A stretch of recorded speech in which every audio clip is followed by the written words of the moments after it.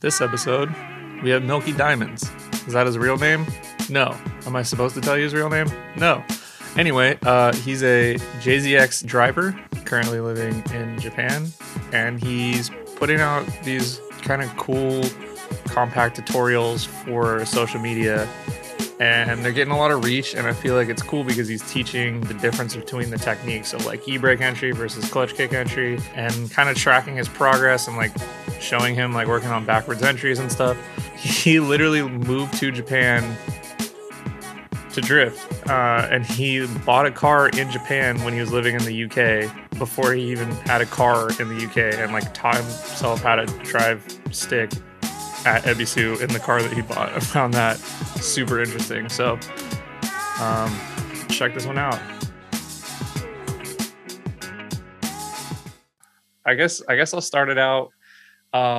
So I did one of those like IG things, like who should I have on? And you're like, me. And I didn't know you at all. And I was like, who's this guy? Milky Diamonds? What's that? Like, yeah. So I didn't initially like respond, but I followed you, and I was like, all right, like, you know, dude's in Japan, that's cool. Yeah. You know, it's got a JZX, that's cool, you know, JZ gang. And yeah. And then I was like, I was seeing kind of like some videos pop up, and it was like, this is pretty much like the car community right now for me. If somebody who's been like around a long time, right, is like, you see people come out, and it's like, you're like, what is their like motive, right? Like, are they trying to like amass an audience? Are they like trying to be somebody? And like, for a while, it's hard to tell with like what people's kind of like goals are or whatever. But I've been watching you for like a bit now, right? Yeah. And I'm seeing like the progression in driving, and like, you're definitely like a character, right? Like, thanks. And I think like the turning point when I was like, hey, we should do one of these is like, recently you were at Matsuri, and like, it looked like you're putting like a lot of driving in, and like very focused on technique, and like, you know, you're trying to and trying to like teach people, right? Like, and I love that, you know. So that's kind of like, that's where I was like, okay, this dude, he's not just like trying to, you know, amass a thing, like he wants to share drifting with everybody, and he wants to like help people get better. And that's like the whole point of this podcast, really. Yeah. So I was like, man, must be time. So with that whole intro, I guess I have a few questions for you, right? Like, hit me. I'm ready. Hit me. How did you end up like doing Matsuris in Japan with the JZX? Like, you're from the UK, right? Yeah, that's right. Yeah. And I think I saw that you're Ethiopian. Like, are you from UK, like with Ethiopian heritage? Are you from Ethiopia? The first one. I'm from the UK with Ethiopian heritage. Yeah. Sick. And so like, you just found drifting and was like, man, I need to go to Japan? Or did you go to Japan because of drifting? Like, what got you there? Yeah, sure. I did, like, if we're just gonna get the ball rolling, I moved to Japan to do drifting. That's as, if you want a single sentence, that's what it is. I just moved here to do drifting, because to me it's just the coolest thing ever. It's the most fun thing you can do in a car, and I'm just like, this looks amazing, and where can I do this the most? Like, all I care about is driving. I just want to drive. I just want to get better, and I just want to share those experiences with people. Like, my passenger seat is always open. Like, I always have a spare helmet with me whenever I'm at the track, and I just want to take people out and just drift. And I might not always get it right. Like, I've had a few runs where, like, I think I was at the track maybe a month ago when I got my new engine put in, and I was just testing it out. And this nice Japanese man came up to me, and he was like, "Oh, are you Milky Diamonds?" I'm like, yeah, I am. And first and foremost, I'm so humbled that a Japanese person came up to me and was like, "Oh, is this you?" and show me his phone and my Instagram. I'm like, "Oh yeah, it is." And like, how crazy is that? Broken. Oh, bro, it's so crazy. Like, I speak just enough Japanese to get by. Like, I'm not fluent by any sense of the word. And he knew a little bit of English too, but through like the love of cars, we communicated. And he was like, "Oh, I'm your fan." And I'm like, jump in my car right now. Like, jump in right now. Like, I was like, I'm going to warn you, like, I'm still not 100% yet with the new engine. But jump in, let's go, let's have some runs. Took him out. It was a fun time. He sent me a message after saying thank you and like just being really polite in Japanese. And I was like, whenever you're there, just hit me up. Like I'm always happy when you take people out. Yeah, like it's just I'm here just to drive, and I just want to get better. I'm not doing it for clout or anything. I just think it's something amazing and awesome, and I just want to get better at it. Yeah. Did you like? How'd you find it in the UK? Because I know the UK scene's like it's decent size, but it's not crazy big there. I guess like it's not really like that accessible. I think because a lot less people have cars. Like if you live in like London or Yeah. from what I So understand. yeah, no. You're 100% right. Like so I'm from London, and like trying to own anything cool or anything with a turbo before you're the age of 25 is really difficult because insurance in the UK is mandatory, and insurance usually costs more than the car. So you'll buy like I don't know, like £1,000 Nissan like KA, they call them Nissan Marches in Japan, and sorry, a Nissan Micra, and then your insurance will be like £1,500, and that's with like a black box that will monitor, like you might have a curfew, or if you go over the speed limit in certain parts, your insurer gets notified and they'll send you like a text message or something. And there are loads of other things that make it really difficult. And like it all depends on where you live. So I live in London. That's like so expensive for having a vehicle there. Like I think I checked it one time. The price of an Evo 8, I could have. I think they were selling for like £7,000 or so, but insurance was like 15 grand for me, and I'm like, so you pay that at the time of purchase of the vehicle? Before you're allowed to drive it on the road, you have to pay Really? the price of the insurance. Yeah, so you can buy the car without anything and just leave it on your driveway. That's which crazy. which a lot of people don't have. Like, so you can't buy it and then leave it on the side of the road because then it counts as a car without insurance. Like, only some people have driveways, and I'm fortunate enough that my family don't live in Central anymore. We used to, but we moved a bit further out. Just so we had a bigger house for myself and my two little brothers. And you can leave the car on the driveway, but for you to take it on the road, it has to have insurance. Like, I mean, I started coming to Ebisu and drifting before I got my driver's license. Yeah. How old are you?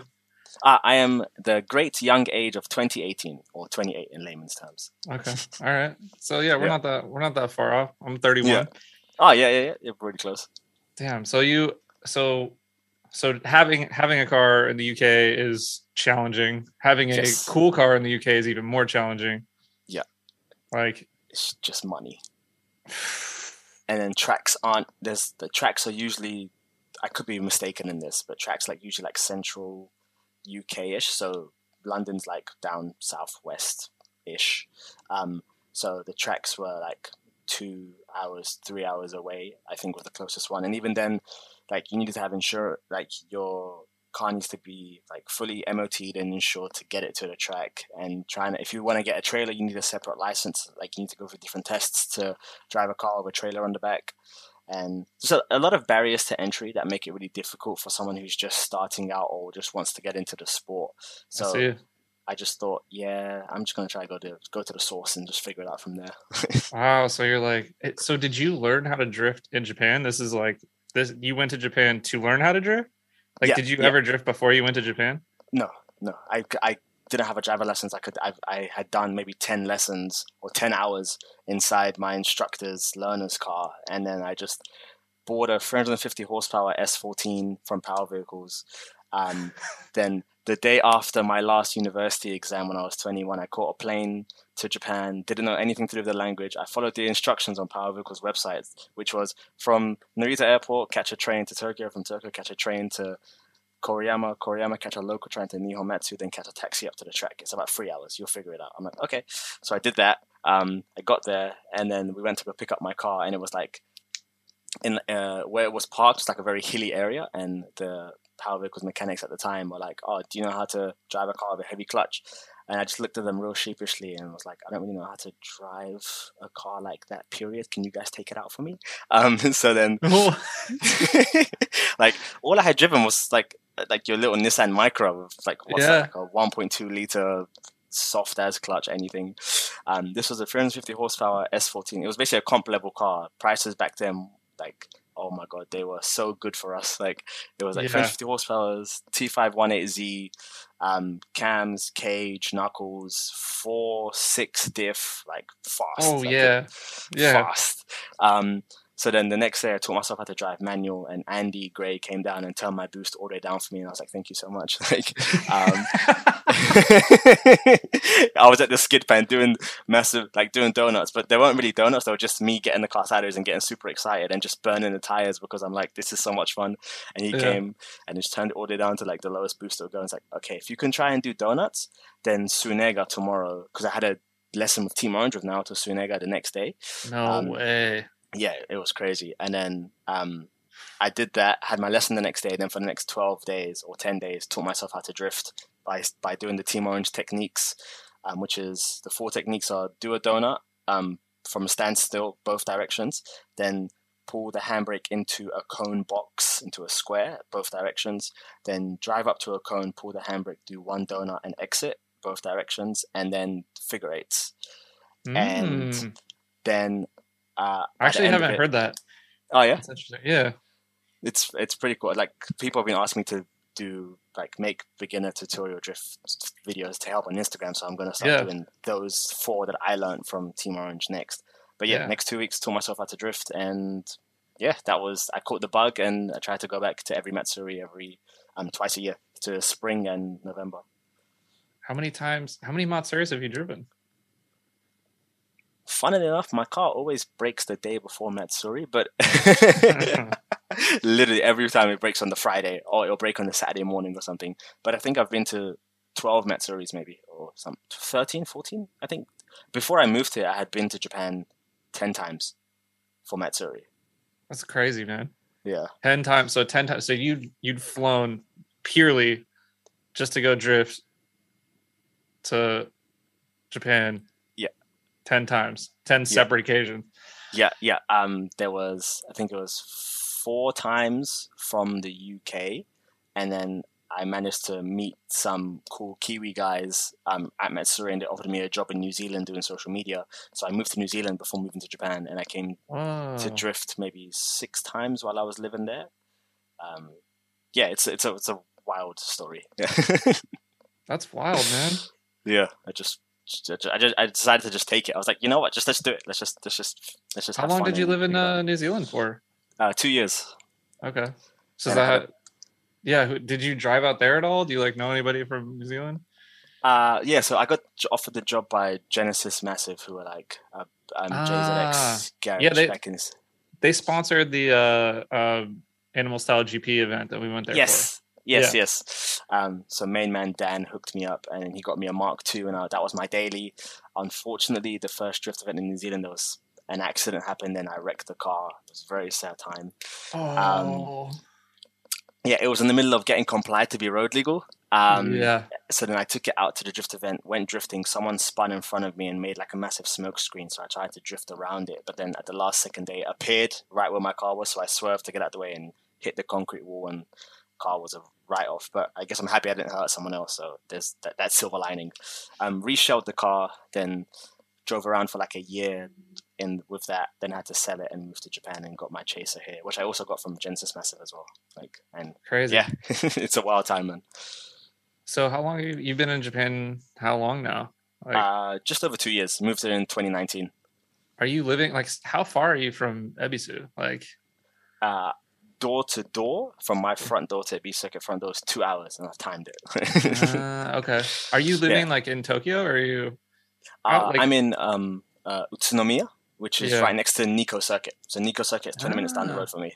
Oh, nice. Yeah, it's awesome. Do you drive Nikko often?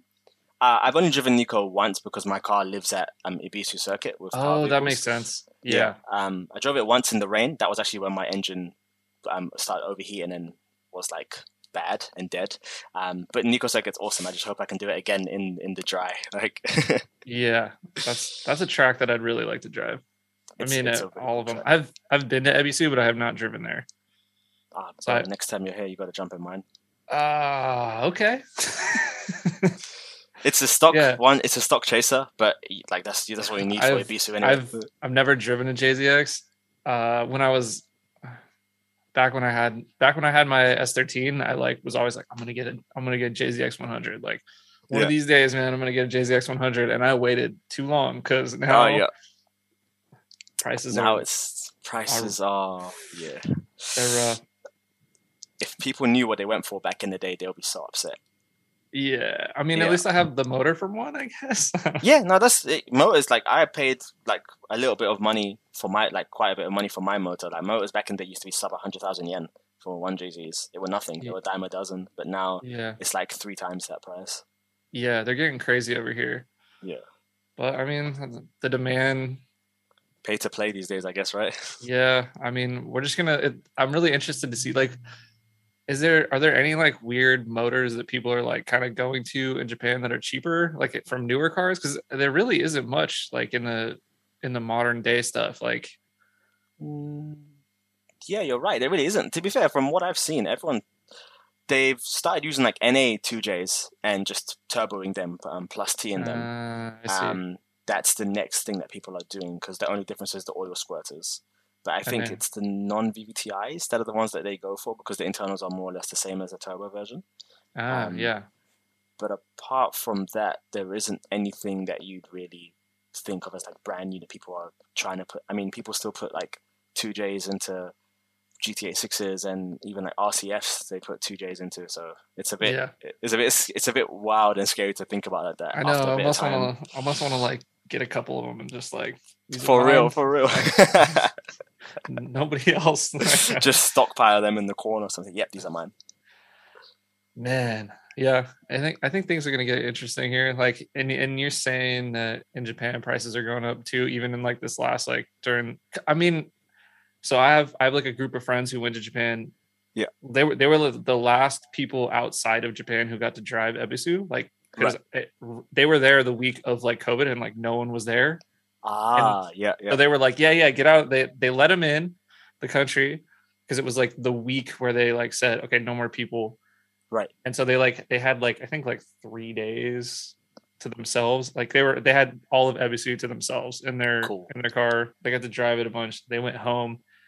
And now I'm looking at them like you might be the last people that got to drive Manami from like outside of Japan. Like for real. That's man, like everyone who's getting in now are either teachers like myself, or military personnel. But I think that's about it in terms of foreigners. Oh, I guess and Olympic contestants, but that's all been and gone now. Yeah.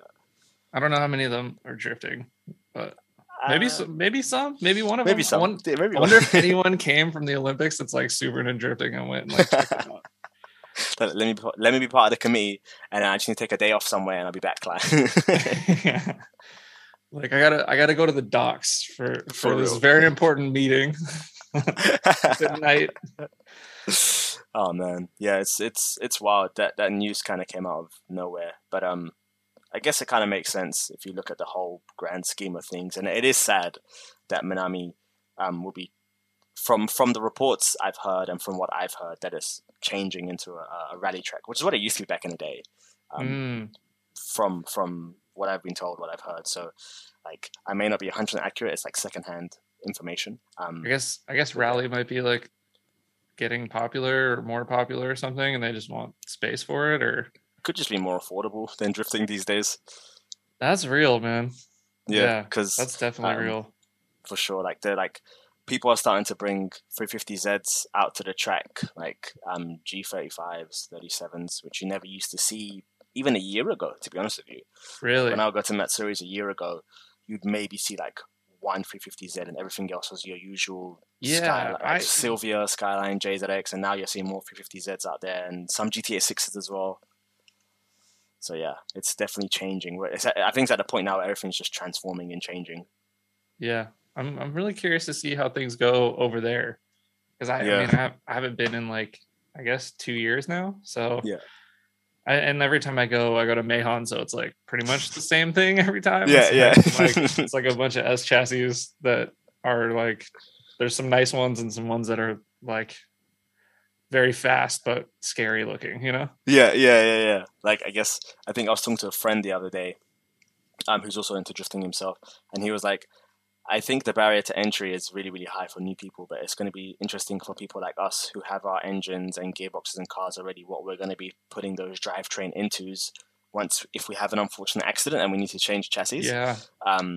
Luckily, I have a spare JZX chassis shell waiting for me. If anything happens to mine that I can just put my stuff into, which I bought before everything happened. But like, are we going to put them into GTA 6s? Are we going to put them into 350Zs? Are we going to put them into Altezas maybe? Like, we don't know yet. That's happening over here a lot. That's very common. Well, like over here it's the IS300, but it comes with the NA2J already. Oh yeah. So it's like that's becoming a very popular choice. But most of them came automatic, so it's like all you have to do is like manual swap it and turbo. But that's that's work, and that's not necessarily like just buying a car that's able to drift. I think the one that's going to be really popular is probably the GT86. I was talking to Kazuya about it a bit, and he was like, he does FD, and he's like, he likes the S15, but he's like, honestly, this is a good platform. I'm like, all right. I mean, if you like an S15 and you like this car, then it's probably not a bad route, I hear you. But it's like the engines, man. yeah. It's a shame. Like Toyota has a lot of other really good, capable engines that they could have put in instead. I mean, the joke that I always make is like, you got to remember that car comes with Prius-sized tires. So I hope that tells you everything you need to know. Like, yeah. I mean, they made it to get good gas mileage, and then if you want to go it's supposed to be a Corolla replacement. You know what I mean? Like, yeah. They wanted it to be slow and fun and like something you can throw around with like really good like balance and stuff, and that's why they put a flat motor in it. But I mean, I think if the K series Honda motors mounted like in rear wheel drive form can actually like withstand heavy drift abuse, I think that motor in the GT86 platform is going to be very popular in the coming years. Yeah, I think you're right. I've seen, like, I never really kept up to date with much of the Honda engines, but I have started seeing it more and more online. People doing K series, like your man Hurt. He put one into his 240, I guess. And I mean, one kind of blew up, I think, but then he's got another one now. But I've seen that swap happening more and more. Like, I got some friend in the UK who's doing the same thing as well. So I think if Hurt puts that motor in his car and it actually works, and he's like able to drive it a lot, I think people are gonna buy a lot of those. So yeah, for sure. And Julian's doing that as well. So it's we'll see, man. I mean, I'm very curious to see. I think the point of entry is raising though. Like 100%. It is like, because back in the day, you'd pick up a car that you could drift for like a couple grand, right? Yeah. And like you can kind of still do that here. Like if you get like even the whatever you say about the chassis, the E36 is a capable platform that 100%. There are a lot of here. And I'm sure in the UK too is. I mean, that's like all you see at the basically. Yeah. It's kind of what it is over here too. Like they're just affordable cars that you can deal with, but there's only so many of them, and prices are going up, and like I just don't know what's next. Dude, you used to be able to get like a 350Z for like $3,000, and now they're like 6, 7, 8. Everything's that's just wild, doubling. Yeah. Should I tell you how much I got my S14 for back in 2015? Sure. It cost me 560,000 yen. Oh. Which is, what's that, like almost $6,000 or something? Yeah. Something like that. And this was 350 horsepower, cams, cage, knuckles, 4.6, ready to go. Body kit, like ready to rock and roll. Like you could take this to a comp and you'd be fine, no issues whatsoever. Yeah. Unfortunately, like I wasn't that good of a driver for it. And I definitely went back to the roots by getting a stock JZX and building it up as I go. Definitely much better. But the price of that was insane. I'm gonna say, like, what was it like jumping? Because that's something that we talk about often. Like a lot of my teammates and friends and stuff. Yeah. We all started because we're like broke kids, but I mean similar price of entry, right? Like we're all broke kids, and we got like a 240 and like kept the NA like K24 in it, right? And weld the diff and sometimes not even put coilovers on it. Just go out and drift it, and we like learned with not only like low power but like no power, you know. Yeah, yeah, yeah. I guess it's like, I don't know if it's really like the same thing as like a Corolla, but it's like similar concept, right? Like what was Yeah, I it get you. like learning in something that fast, and then how does it like translate? Like do you feel like you had to like kind of relearn some basics when you started over because you started with power, or That's an awesome question. I felt like with my S14, I wasn't momentum drifting, is the way that I explain mm, it. What I was yeah. doing is I was drifting, then slowing down, then speeding up, then just so I was compensating for my own apprehensiveness to carry that speed through a corner with the power that the car was able to do. Like I could do all of North Course in third gear in that car. That's how much power it had, and Yeah. because of the 4.6 diff, it was just happy third gear the whole. Like I wouldn't have to change gears, which I guess at the time feels kind of cool because you're making all this smoke and you don't Yeah, have to yeah, change yeah. gears and you're Yeah, like, yo, for I'm sure. exactly, I'm the biggest, baddest man on campus. You know what I mean? I'm the big dog. Like it's like the locker room. You know what I mean? You walk through like, yeah, my car can do so much smoke, but then try to go to a technical track where you got to change down gears and it's like I haven't really practiced this quick shift and change down thing. Yeah. Um, and I felt like going to my JZX, which is heavier and JZXs are good at carrying speed. In terms of building speed back up, if you got a stock one, it's not the best. And I'm fine with Interesting. that. But it's like I think it was the best decision I ever made going to a JZX. Like the difference that I see between the two cars is that my S Sylvia, this could be more to do with the chassis rather than the power. My Sylvia was very twitchy and always wanted to drift, which I personally don't like. I like the car being Mm, normal, doing its thing, and the moment I tell it to drift, it goes. So mm, that was the thing that JZX has taught me is that you can drive normally but you have to be the one that's 100% in control of how you want the car to go and what you want the car to do. So that's why I've trying to been practicing building up the speed, throwing big flicks, using that to slow myself down instead of using the brake, the foot brake to slow myself down, and using that momentum and the weight of the JZX to carry myself through a corner and keep the high speed up, and also learning how to downshift quickly and stuff like that. So I took it as I'm learning to push myself as a driver and push myself in using the science and the physics of driving to be better rather than undercutting my like own bad driving skills by using power to like make up for it. That's interesting. the way I Yeah, see it. that's, Yeah. I mean, yeah, that's pretty realistic. I Yeah. feel like that's I feel like that's how most people feel in Japan, right? Like that's like kind of a common consensus is like momentum drifting, like that, that's like the technical ability and pushing the technique, not like fixating on like tuning, right? And Yeah.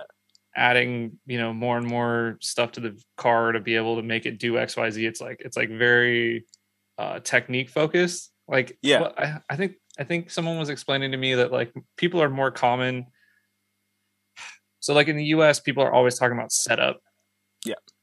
but not setup like parts and like what are you running and this and that. And then in Japan, people are talking about like technique, like where are you entering, and then some tuning stuff, but like mainly like it's technique focused. I don't know if that's true like at Ebisu, but I hear other tracks that's the case. Yeah. I'd say 100% that we just look at technique driving a lot. Like I record all of my in cars and I watch my in cars like religiously. As soon as I'm done, like the moment I finish a run, I'll jump on my phone, get the GoPro app out, and I'll just watch it. And I'll be like, okay, what did I do here? What did I do there? And then I'll take that footage and I go, Mm, like, I'm privileged and humbled and lucky enough that I can just take that to Andy, like, and at PV and be like, hey, bro, like, is this good? What do I need to do here? Like, how can I do it better? mm-hmm. And he just usually says, you either need to go faster or you need to not slow down as much. Like, and because like you can take a stock Why is that? Why JZX. is that always like? Why is that always the people who are really good's advice? Like, you Yeah, just need to for go real. faster. Yeah. But the funny thing is, like, he said one thing to me and it made everything click. Like, I was having some troubles doing clutch kick entries on North Course because I'm not going to lie to you. It was a bit scary. Like, Yeah, I have a girlfriend here. I've got responsibilities. I got my teaching job. Like, I can't just get injured, you know? Like, yeah, I get it. and yeah, my car's all safe, got a roll cage, harness, bucket seats, but still, I'm still a little bit apprehensive. And I've crashed into the North Course mountain before my S14. I was trying 360-degree entries in the pouring rain. It was very dumb. I managed to get one. Then I said, let me do one more, and I crashed into the mountain. Anyway, I digress. And his advice to me was, don't think about it. Just do what you know you can do. Like, I've seen you drive. You can do it. Like, you just got to have confidence that you'll make the corner. Just clutch kick and throw the car as you normally would. Like, on school course, you do the same thing. You're just doing it at a higher speed. There's enough runoff on North course. If you feel like you're not going to make it, you can just tap the brake, and because your car's got so much angle, it'll slow down and you won't hit anything. And I applied that, and from then on, I've been able to just throw these big, nice angle entries with a JZX and start getting on power earlier and earlier and earlier to just push myself through the corner. And then the power figures or setup when you have the car doesn't even matter. Like, I've got like Kazama Auto lower control arms, 25 millimeters, and old school Heyman 800 PS knuckles. Like, but I'm still throwing massive entries because I don't need some crazy where my wheels can go like that. It's like, it all depends on, if you can just drive harder and drive better, your car will do it. You just have to tell it to do it. Right? Yeah, I mean, the faster you enter, the more momentum you're carrying. Yeah, the car will continue to go the way that you want it to go, even if your wheels aren't turned that way. Like, it'll drag them if you're going fast enough. Yeah. And I think that's one thing that a lot of people are afraid of is switching from the handbrake technique to like clutch kick entries, especially on like a straight line entry. Yeah, because it's scary. It is 100%. Yeah, for real. I think like even people that have been driving a long time, like a lot of them will. I mean, I know it's like it almost seems like the rule in FD where they are like required to e-brake entry. I don't know if that's the case, but I think they say like, we want you to e-brake entry here and blah blah blah. And I pretty much always clutch kick entry, like on everything, because that's just what I'm comfortable with. But it's really hard to explain to people how much it affects the momentum of the drift, right? Like, yeah, so much. Like, it's I put up a video recently of the my girlfriend captured some out-car footage of my car, and I did the handbrake entry, and then I did the clutch kick entry, and I didn't explain it. I just said, this is a handbrake entry, this is a clutch kick entry, just because I wanted to see what people wrote. And you're entering at the same place. Yep, same place. More or less the same amount of speed, just to show the difference. And I know for yourself and me watching it, like, oh, clutch kick entry is way faster, so on and so forth. Like, we can tell it, but I think for other people, it was quite difficult for them to actually understand the difference. And I was reading through the comments and looking at it, and they were really interesting because people thought that they understood it, but it was a little bit wrong. People were saying, "Oh, he's a lot slower on a clutch kick entry. Maybe I should do handbrake instead." But then it's really. Yeah. And then because I watched that comparison and I was like, it's no brain. Like, you're way deeper, faster, and then like way more angle. You know? And people were just like, oh, the clutch kick ones are a lot slower. Like, his corner exit's faster on the handbrake one. I'm like, yeah, that's because I more or less drove out of the corner. Like, my car was like, instead of being like this, you're pointed at the apex versus like looking at the apex. For real. Like, so it's difficult to explain to people, but I guess the main thing is that it is a little bit scarier to do. And it's just, imagine trying to get the car to twist. So you're getting it to twist and then it's slowing right down. But instead of getting it to twist, you're like slowing it down with a handbrake, then trying to get it to twist, then slow it down even more. Like, you won't make the corner unless you're going like 20 k's faster than a clutch kick entry, which is even scarier, you know? Yeah, because if you're pulling the e-brake and you're entering that late, like, and you're going that fast, I mean, it'll slow you down, but sometimes you need that like big angle to like make the corner. Yeah, for real. I've stood on that corner and like watched people at the one Matsuri I went to, and I was like, I want to drive this corner so bad, because I really enjoy like throwing cool entries. Like, that's something I feel like I work on that a lot, actually. Like, I went to an event and it was kind of like a bit of like a hypey event, but I literally spent like, none of my friends went to go drive, so it was just me, and I didn't have a bunch of people to like tandem with or anything. There were people there, but it wasn't like one of those things. And I'm like, all right, I'm working on entries today. And I blew off the track, like, I think 8 times, one time enough where I had to get towed off, like pulled out. Yeah. Shout out Taka. This like fucking truck and like pulling me out.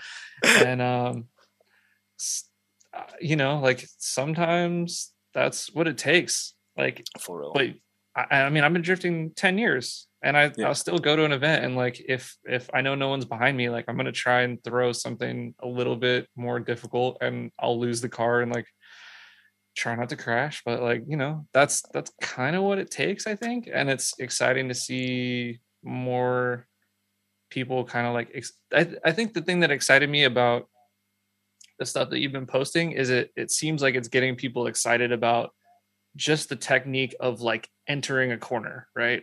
I think that's like one of the big things in drifting is it's commonly one of the most overlooked parts of drifting if you don't know anything about drifting, right? Right. Or if you've I think it's one of the most commonly overlooked things, even if you do drift, right? Like people are looking at the drift after you've entered the corner, but I think the entry, and I think that's one of the big differences in Japanese driving versus I'm pretty much everywhere else is like in Japan, they're very focused on like entries. Entries are like very important. And I think in other places, it's not quite looked at as in detail, I guess. Does that make sense? Do you think that? Okay. Yeah, no. I mean, I totally get what you're saying. Like, it's like, if I'm taking North Course for an example, it's like, I think the usual thing that we expect in Japan between the drivers and whatnot is you can do the small S's in the back section of North Course. Like, that's your basic, that's your standard drifting. Like, you should be able to link corners. You should be able to do that. But what is cool, what is like, oh, this guy can drive, is how well can you take your car from a straight to an angle and hold it and it can either be a high angle entry, a reverse entry, or a good angle for someone to chase you. Like those are like the three different types that I can think of right now. Mm-hmm. And it's like, you should be able to do the back part stuff. Like that's your bread and butter, like that's school course. Yeah. Like you should be able to do that. But can you throw the car in with massive angle? And that's what I've been talking to Andy about a lot. And I've just been like, there are all the different ways that I can enter North Course. You can either do the triple manji, where you clutch kick before the start, before you come over the hill. You can do a shallow manji, which is what I've been practicing recently to keep that speed up and flick it like a feint almost. But I like to start from back there because it's really difficult to actually just drive the car up the hill and try to keep all the speed because there's a little corner when you get to the top of North. So when you clutch kick and shallow angle it, it's like a flick or a feint, sorry. And he's like, those are the things that you need to practice on because there are all these different tracks in Japan. Some tracks, for you to get the proper line, you have to do a big flick. Other tracks, you have to do a feint. And these are the most important things because you're setting up for the S's down here, but this is what sets you up. The main corner, the big flick, the entry is what sets you up for that. So that's why we always try to practice that the most. So that's the way that I see it, and that's the way I think that loads of us see it over here. Like if you just stand in that North Course entry, you stand in that corner where you said you were. That's that's where the men are separate from the boys, essentially. And if you don't know what North Course is, it's the one where like if you see the in car, they go up the hill to the left slightly, and then it's a straight line. There's a building on the left, and then it's like a sharp left-hander into some S's. That's like. For those of you who don't know what North Course is, I'm sure everyone does, but just in case, and it's in like I've seen like 1,000 videos there, and it's always entries, like because it's like a sick spot for practicing them, doing them. It's like that's why I was like watching them. I need a car. Give me the keys right now. It's so hard going to an event in and seeing like this like legendary track, and you're like. I can't do anything. I can watch. I'm here. I can touch it. I can kiss it, but I can't get in the car and drive it. Yeah, and it was like it was rough getting there. Like we didn't plan it very well, and so I tried to get like a rental car, and I went into all the places, and like I don't speak any Japanese at all, so I'm like, I need a car, and they're like, they pull out the book, and they're like, and then they're like, it just says like no cars today, like in English. Oh man, the only thing that my girlfriend thought was cool at Ebisu was like when we got home, I was like, oh yeah, that Frank Ocean album cover that was like at Ebisu. Yeah. Oh, that's cool. She's like, they drive really fast in Japan. I was like, she's like, how come you guys don't do that? I'm like, Oh man, that's so funny. You mentioned that. Like my girl, she's Kiwi. She's from New Zealand. I met her while I lived Mm-hmm. there, and she's here with Mm-hmm. me now. She is the biggest critique of my driving, but in like a supportive sort of way. Like if I'm like, oh, I'm practicing big flicks today, she'll stand there at the corner you were mentioning on North Course and watch me. And if I'm doing these slow manji entries, she'll just look at me and be like, why are you doing manjis for, bro? You know, flick is faster. Just what are you doing with your life? Or like, or if she's in the car with me and I'm drifting really bad, she's like, yeah, I'm gonna get out until you sort yourself out and I'll come back in. So like a part of me wanted to get really good so I can take her in the car and not have her get car sick or anything like that as well. So it's like it's funny. Like That's good. yeah. Yeah, my girlfriend, she likes to let me know when I'm, I don't know. Sometimes she'll be like, "Oh, that was pretty good today." I was like, "Thank you, appreciate that. Thank you so much." Yeah. Uh, Oh man. those days are rare though. Oh yeah. It's okay. I need it. You know, Yeah, everybody's got to have that one person to be like, "Yeah, you can do better." You know? yeah, for real, man. It's what pushes you to try to get better at that. Yeah. So, I mean, like, are you driving with mainly people like who are there teaching? I know that's like a pretty common thing. Like some of the go-go dudes, like I think I met like Jordo was like Oh yeah, teaching yeah, and stuff, and yeah. I feel like that's like the common thing, right? Like, what's It, that like? Is uh, it? mm, yeah, it's common because it's like the easiest way into the country, Yeah. essentially. You don't really need like you just need a university degree, and that's for the visa side, not for the job side. Mm. And then you don't need anything to do with teaching. Like my degree is in accounting and finance. Like I have no business being a teacher. Like I just when I was in um, university, I used to do kids' birthday parties, so they liked that when I applied. And then you have to do like an online lesson where they pretend to be a child. It's really weird. They pretend to be a child, and you have to teach them as part of the interview, and then you get the job here. Um, yeah, I know. I can see your face, and you're just like, "What?" I was like, "No, trust me, it's super weird." This Can you see 40. them? Oh yeah, It's like yeah, a video call. yeah, Oh, yeah, yeah, yeah, that's yeah. so It's like weird. this 40-year-old. They're not Japanese. Like, well, some of them are, and some of them aren't. But this 40-year-old person pretending to be a Japanese child is very much ingrained into my memory right now. And you're there trying your hardest because you know why you want to be here. You don't actually really want to teach. You just want to drift. Yeah. Like so, you're like, I can be whatever you want me to be. Like yeah, Yeah. and then like it's like yeah, ABCs are the best. Ta-da! It's like, and today we're learning about colors. Like please repeat after me. Red. Like, like no word about that. That's how you have to be. Like no joke. They call it being Genki, like being like happy or good, being Genki. Like so you just gotta be like. Yeah. But teaching, if the kids want to learn, it's great. It's a really fun time. The kids really asked the wildest questions. Like honestly, the wildest questions. I've been asked before, "Why are you brown?" And I'm like, "Oh, this is a teachable moment for you, isn't it?" Oh my god. And I'm just like, and this kid was like 4 years old, so I'm like, whatever I say, you're not gonna understand it. But let me get another Japanese teacher to tell you in Japanese. Like, it's like there are more colors out there than just white, little man. You know? Yeah. But anyway, Yeah. it's trust me, these is some of these are the wildest times. Like, and then when the kids don't want to teach, then it's like a bit annoying, and you know, as with any job, there are your high days and your low days. But for the most part, it's pretty cool, especially if you teach older students. Like I teach kids from 6 months old. Just so everyone's aware, I'm not in a room by myself with a 6-month-old baby. The mum is there too, and I teach the mum, and the mum tells the kid. Like, that's how it works for that one. How weird is that? I mean, I guess it's better. That's probably It's better.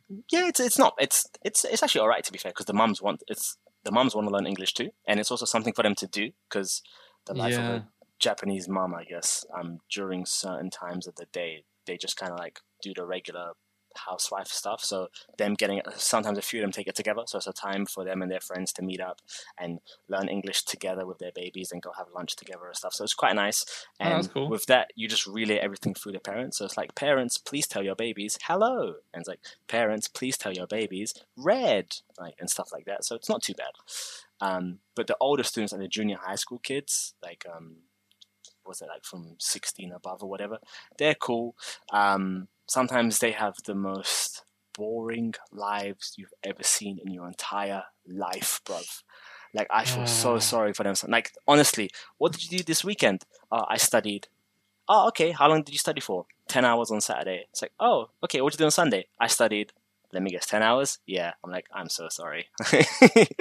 like, like right now, it's summer vacation for them. And I'm like, oh, awesome, dope. Summer vacation. Summer's really hot in Japan. People go to the beach. I know right now, during the current crisis that's going on, stuff's like state of emergency. Everything closes at 8 p.m. But still, some people can go out and whatnot. And, oh, what did you do for summer vacation? Oh, I went to cram school. So cram school is basically school.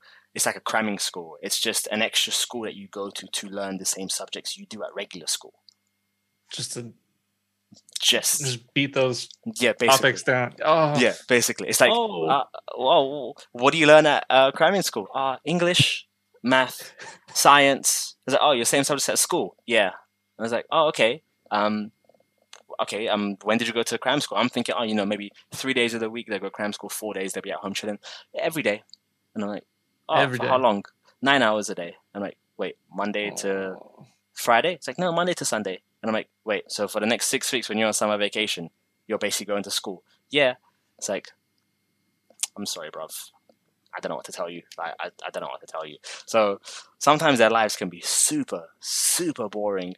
But then sometimes you have like really, really good students who speak English really, really well. And it's like you can have like a full-on conversation just like we are.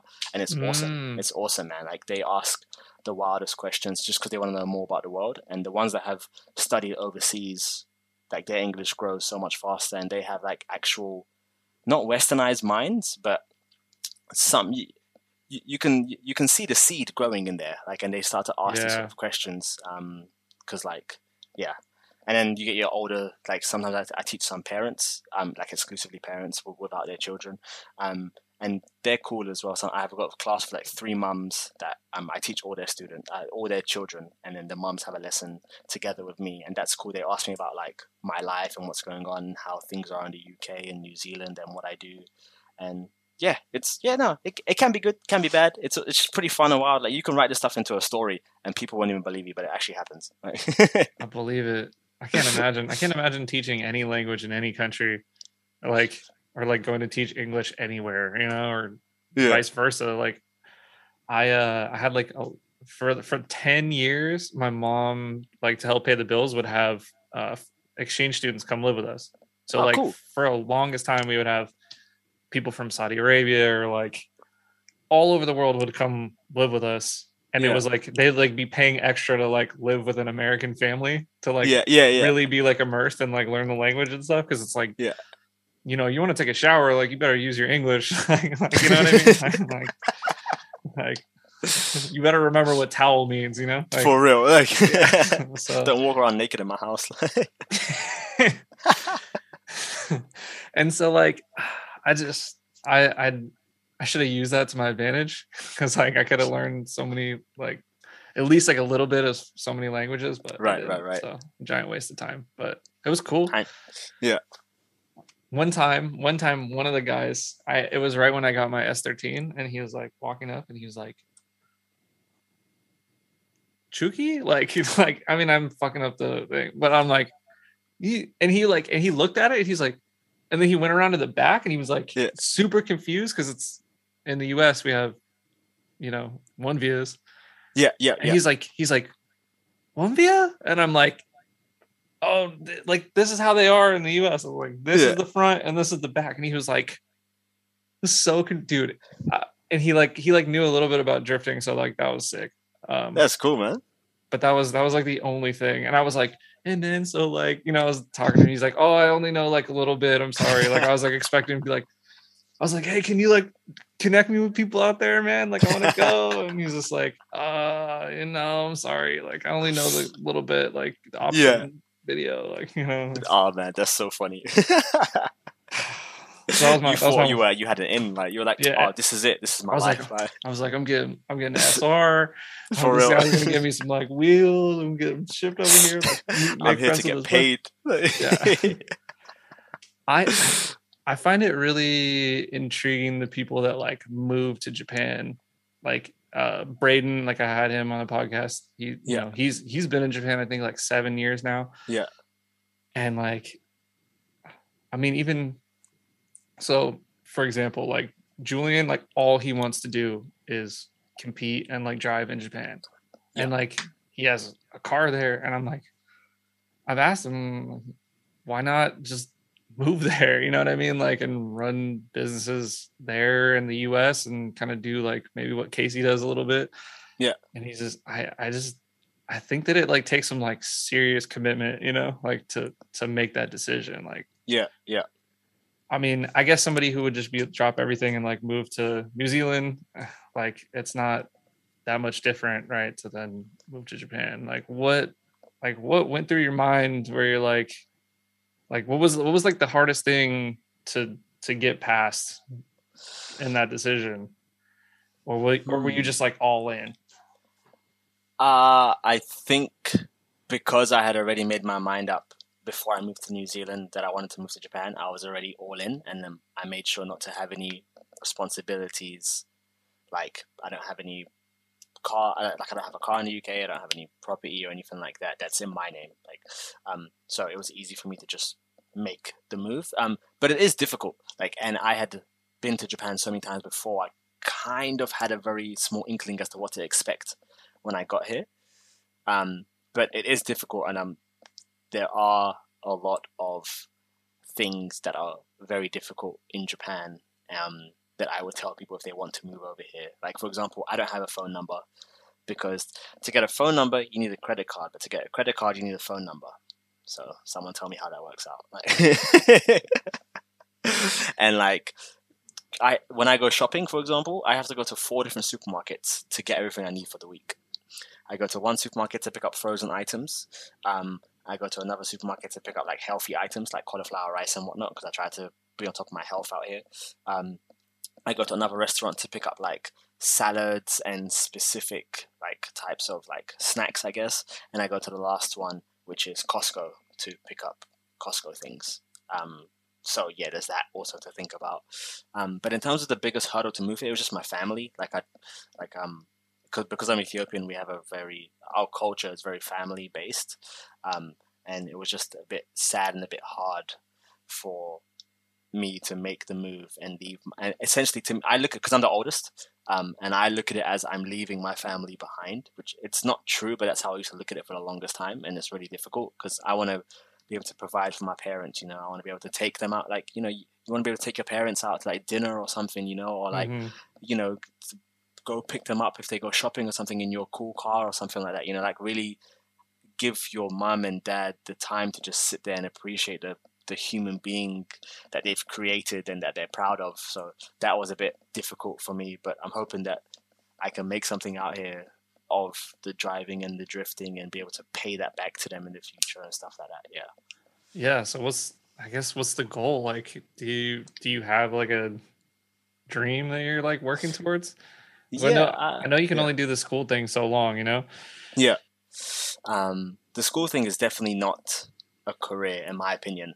Like, if I wasn't into drifting and I just came here for the school thing, I think I could save a decent amount to go back and do something with. But because I do drifting, I don't live paycheck to paycheck, but it's close-ish. Like, yeah.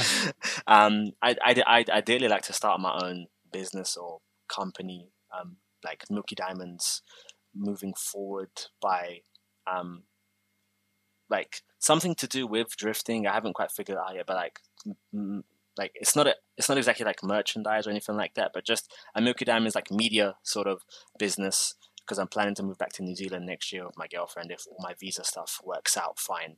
And then just use everything I've learned through social media and everything I've learned through driving myself to try and potentially use Milky Diamonds to either help people to do drifting or to like make it into a sort of brand. Like I'd love to make merchant because I'm from London and because I'm African. Like I'd love to make some really nice fitting Milky Diamonds merchandise in terms of like I think merch is cool, but I'm not the biggest fan of car guy merch, if that makes sense. When someone has like something that you're wearing and it just screams I'm a car person, which is fine.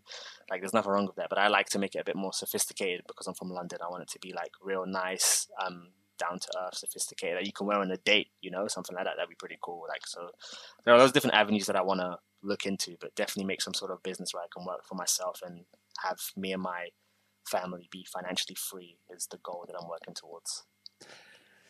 Yeah, I can respect that. Yeah, it's tough. It's tough when you have this thing that's like,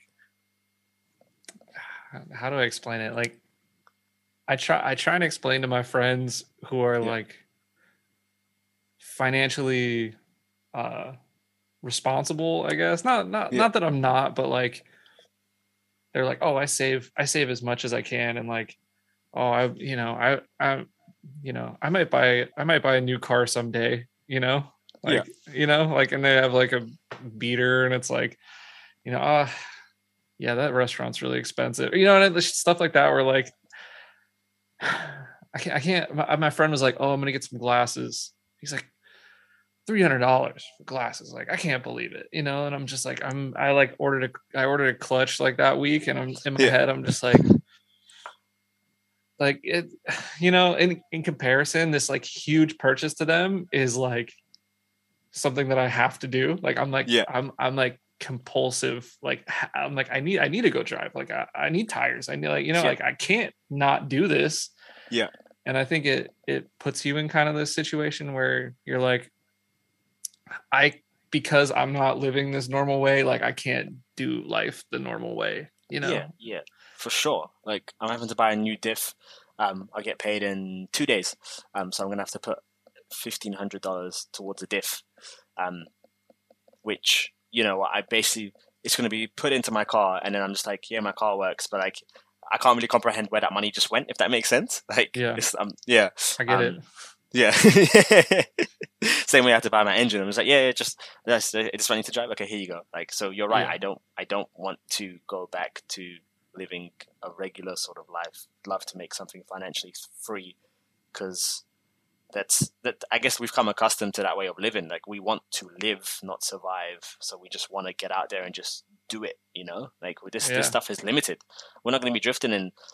Well, we might not be, I should say, drifting in like 30 years time. You know what I mean? Like, so we're trying to get as much as we can, as much in as we can right now before it potentially, like, eventually does go downhill, Yeah, I think between COVID and like this like scary like medical thing that I went through, I was like, life's like not that long, man. Like, I need to like do this as much as I can. Like, this is like, and COVID was like, those two things weren't related, by the way. Right. Like two separate experiences, but like, it was like I had the one, and I was like, I should be doing this more. And then like COVID happened, and I was like, I mean, like, the whole world could just end tomorrow. Like, what if this thing is like as crazy as it is, and like we don't get it figured out, and everyone just starts dropping. Like, I want my last like week to have a drift event in it. You know what I mean? Yeah, for sure, man.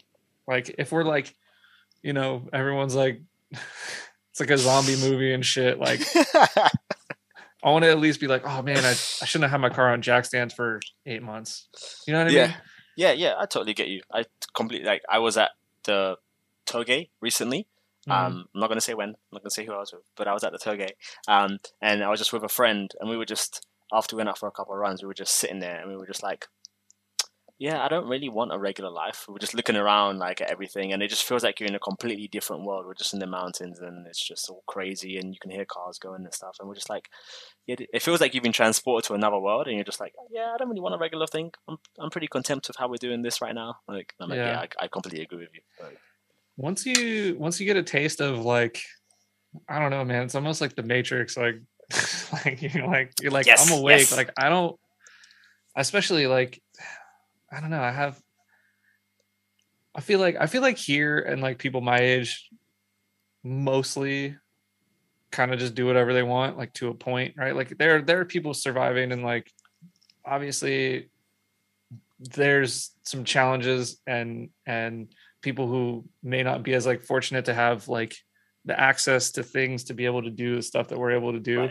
Right. But I see it as like a motivating thing. Like, on one end, it's like kind of challenging because you like do all this stuff. Like, I was on my way to a drift event.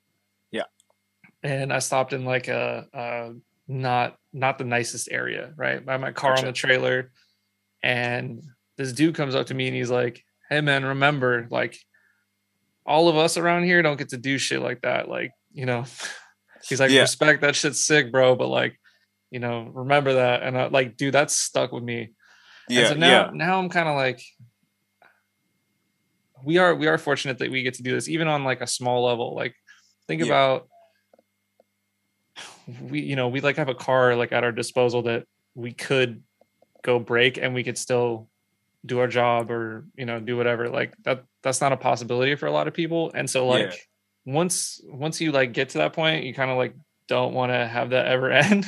you Yeah, know yeah, for sure, man. 100%. You've tasted the fruit. Like you don't want to go back to just like not like eating it. I guess yeah, like you've like had like the whole chocolate bar. You don't want to go back to a Hershey's Kiss. it's like how do you keep it going though? And then like you get scheming and you're like, no, like maybe I'll sell this, or like we do. I've been like, where you're like, hey, that promotion, like I want that shit. Like Yeah, at yeah, a job that before you just be like, fuck it, I don't care. But like now you're just, I don't know. It's a motivating factor, I think, and I for wish sure, like man. more people could like get there. I feel like some of the stuff that we're doing is, especially you, like you putting out, like you're very good at like reaching non-drifting people, I think, Oh, thanks, right? man. So Yeah. like I think that's really important because you can like show people like, hey, like we're not all just like professional guys. Mm. You're good at like being like, hey, I am grassroots. Like here are some techniques, and like, hey, look, I'm just a dude, like, and I'm learning to drift, and this is how I do it. And I think that's super important because it's like, I think a lot of people look at what we're doing and just be like, how fuck do you even like no concept, right? Like, Yeah, yeah. I was the same actually. Because funny enough, before I bought my car at Ebisu, I was talking to an importer in Japan trying to get an AE86 imported to the UK because I wanted to start drifting, mm, and I had seen all these Ebisu videos online, and I swear to you, I only thought professional drivers went there. Every single video I watched, everyone was mm, so good. Everyone was doing their thing and they were awesome. I'm like, wow, this is so sick. This is awesome. I'd love to go and watch, was what I always thought. I'm like, these guys are professionals. They're doing this stuff. Like, this looks like so much fun. Everyone's happy and smiling. It's all good vibes. And then one person said, thanks to Power Vehicles on one of their videos. And I was like, oh, what's this? So then I clicked on the link. I went to it. They have like Drift Heaven Week and I read the whole thing top to bottom. And I was like, oh, I could and do I this, just, yeah. for real, yeah. I was like, oh, so this is a thing. Okay, so I emailed the importer. I was like, yep, can I get my deposit back, please? I'm going to do something else instead. I emailed Emily um, at Power Vehicles, and I literally, I was so honest with her, not fun. I told her everything. I was like, look, I want to do drifting because it looks cool, and I want to get into it. I can't drive a car properly, or at all, I should say. I don't have a license. I'm currently trying to import an A86 to the UK to try and learn to drift.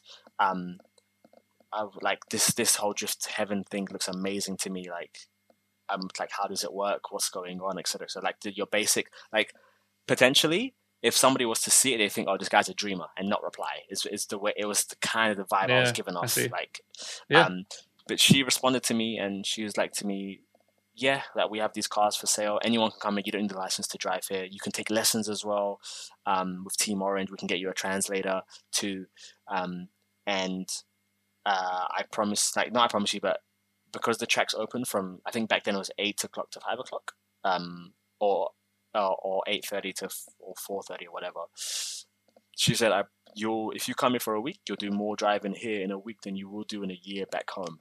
And the Yeah. moment I read that, I was like, "Okay, sweet." And then Yeah. like, and because I didn't know much about drift cars back then. All I knew about was Sylvias because that's what we had in the UK, Yeah. but I didn't know nothing about coilovers, turbos. I knew absolutely Really? nothing. I knew nothing, like genuinely nothing. Like, um, How old and were you at this point?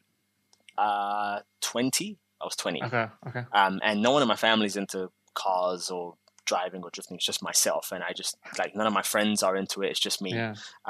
So what I did was, which I don't tell people a lot because it's not embarrassing. It's just really funny.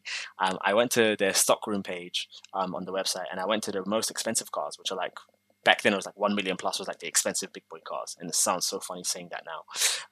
And I looked at all the Silvias and I looked at all the turbos that they had, and I see that turbo that most of the high-priced Silvias had were T5 180Z turbos. I'm like, oh, okay, so this seems like a good turbo. Maybe I should find a car with this turbo in my price range. Not knowing anything about what the numbers or anything meant. I saw this number repeating multiple times. Like, oh, okay, if a lot of cars have this, it must be good. That was my train of thought. So I went to my price range, which was around 500,000 yen, and there was one S14 with a T5 180Z turbo, and I was like, okay, I'll go for this one. Like that was it. I was like, I'm gonna go for this one. And then they put up the video 2 days later on their Facebook page, just coincidentally saying this car is now ready for sale. I quickly jumped on my laptop and I was like, Emily, please give me more information about this car. And they sent me 100 pictures and the whole spec list, and I was like, yeah, I'll buy it. But that was it. I chose the car based on the turbo without knowing anything else about it. And yeah, so it for someone not on the outside looking in, it can definitely feel like this is only for professionals, only for people with a lot of money, and you can feel a bit embarrassed as well trying to ask for this type of information, because it does feel a bit embarrassing. You're like, oh, what makes a good drift car, or oh, is this turbo good? Especially if someone's really high level, you might think they might look down on you. You know how they say never meet your heroes because they might not be the pedestal you put them up to. So that's why I just try and give out the information.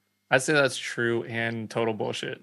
I met some people that were heroes, and I'm like, this is awesome. And I have met some people, and I'm just like, yeah, exactly, yeah. But not never. For real. Like the Beeb says, dude, never say never. Never say never, JB. Actually, is that a song or the movie? I don't know. I don't know anything about Justin Bieber. Both. I'm just trying to be funny. Both. Okay. All right, well, I don't know either. I'm just helping. I guess I'm a fan. So you're saying none of your family's into cars. Yeah. None of you didn't know coilovers or anything. How did you find drifting? Because okay, this is crazy because you went you fucking you didn't just dive into the deep end of a pool. You dove into the fucking the Danger fucking zone, the Pacific Ocean. You know what I mean? Yeah. So I was always into cars. Well, no, to life. First it was trains. I was always into trains. Thomas the Tank Engine was my guy when I was younger. Thomas Tank Engine is my guy. Him, Percy, they're all my boys. They are my boys. I had Thomas Tank Engine wallpaper, Thomas the Tank Engine bed sheets, duvet covers. My bed light was Thomas the Tank Engine. He was my guy. I love trains. I think Ringo Starr or one of the Beatles was one of the voices on that show. Really? Did you know that? Yeah. I did not know that. No way. It was one of the Beatles or something. I could be wrong, but that's so jokes. I hella watched. Yeah, I definitely watched Thomas the Tank Engine. Yeah, he was. The Fat Controller's hilarious. I never knew why they called him Fat Controller until I'm older, and now I'm like, that's a bit rude, but whatever. I'm like, leave him alone. He's your boss. You can talk to him like that. Anyway, I was all into monster trucks. I was all. Oh in. yeah. If my parents wanted me to shut up, they would just put in the Gravedigger VHS tape and play that from the beginning, and I would just be, yeah, that was it. That's so cool, man. It's look at those wheels; they are massive. Yeah, I don't know what it was. I just loved monster trucks. Yeah, and then I started to get into cars. I just thought cars are really cool, and so this was this is gonna sound like I'm so old, but this was obviously pre-internet. Pre-dial-up days.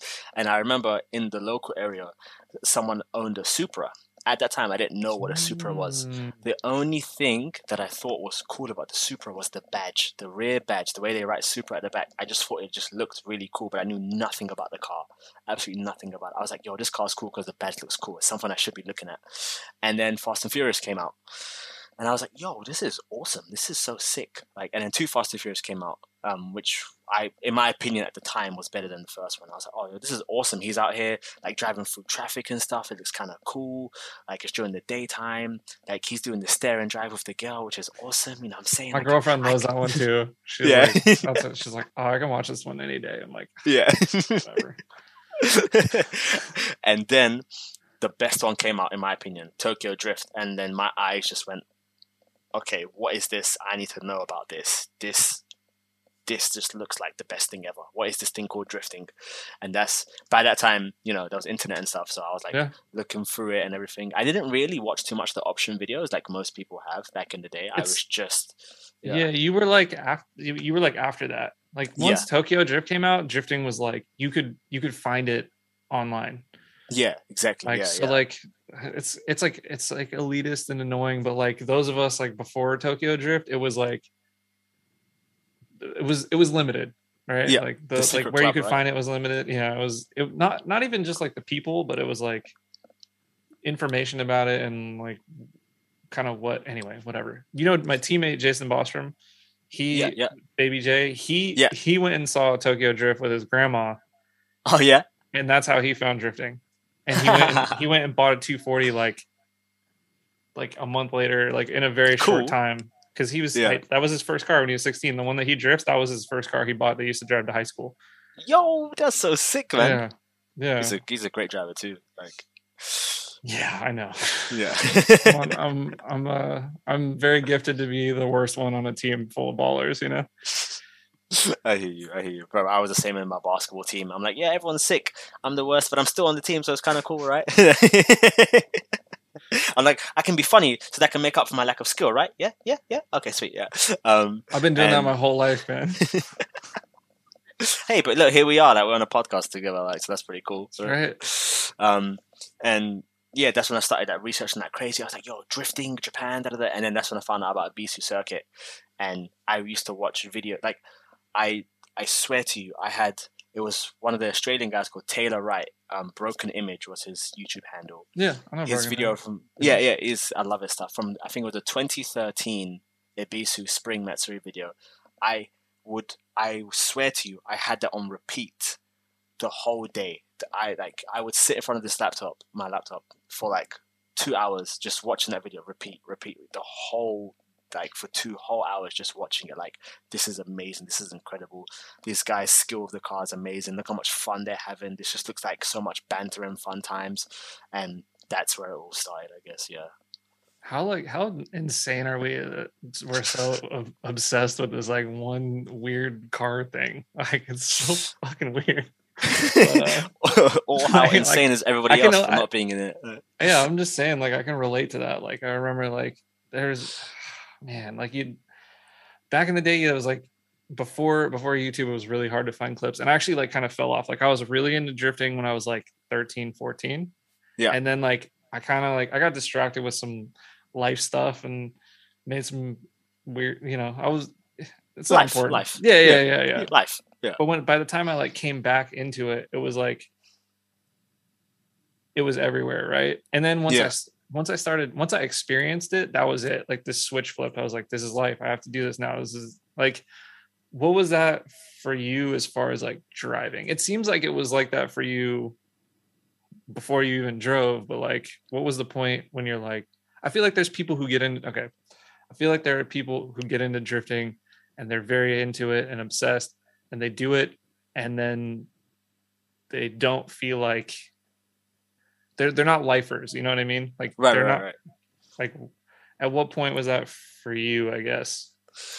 Good question. I honestly think the only thing that I can remember is that there was one clip that I saw and I from the 2013 video, and it was the thumbnail of it, and it's Ken Long from Australia drifting a yellow A31 Cefiro, and he gets a wall tap on the toge wall of all walls at Ebisu, the toge wall, and he has got the fattest smile on his face, and the camera just captures it beautifully, and like everyone behind the wall was like, yeah, and I was like, that's it, yeah, that's it.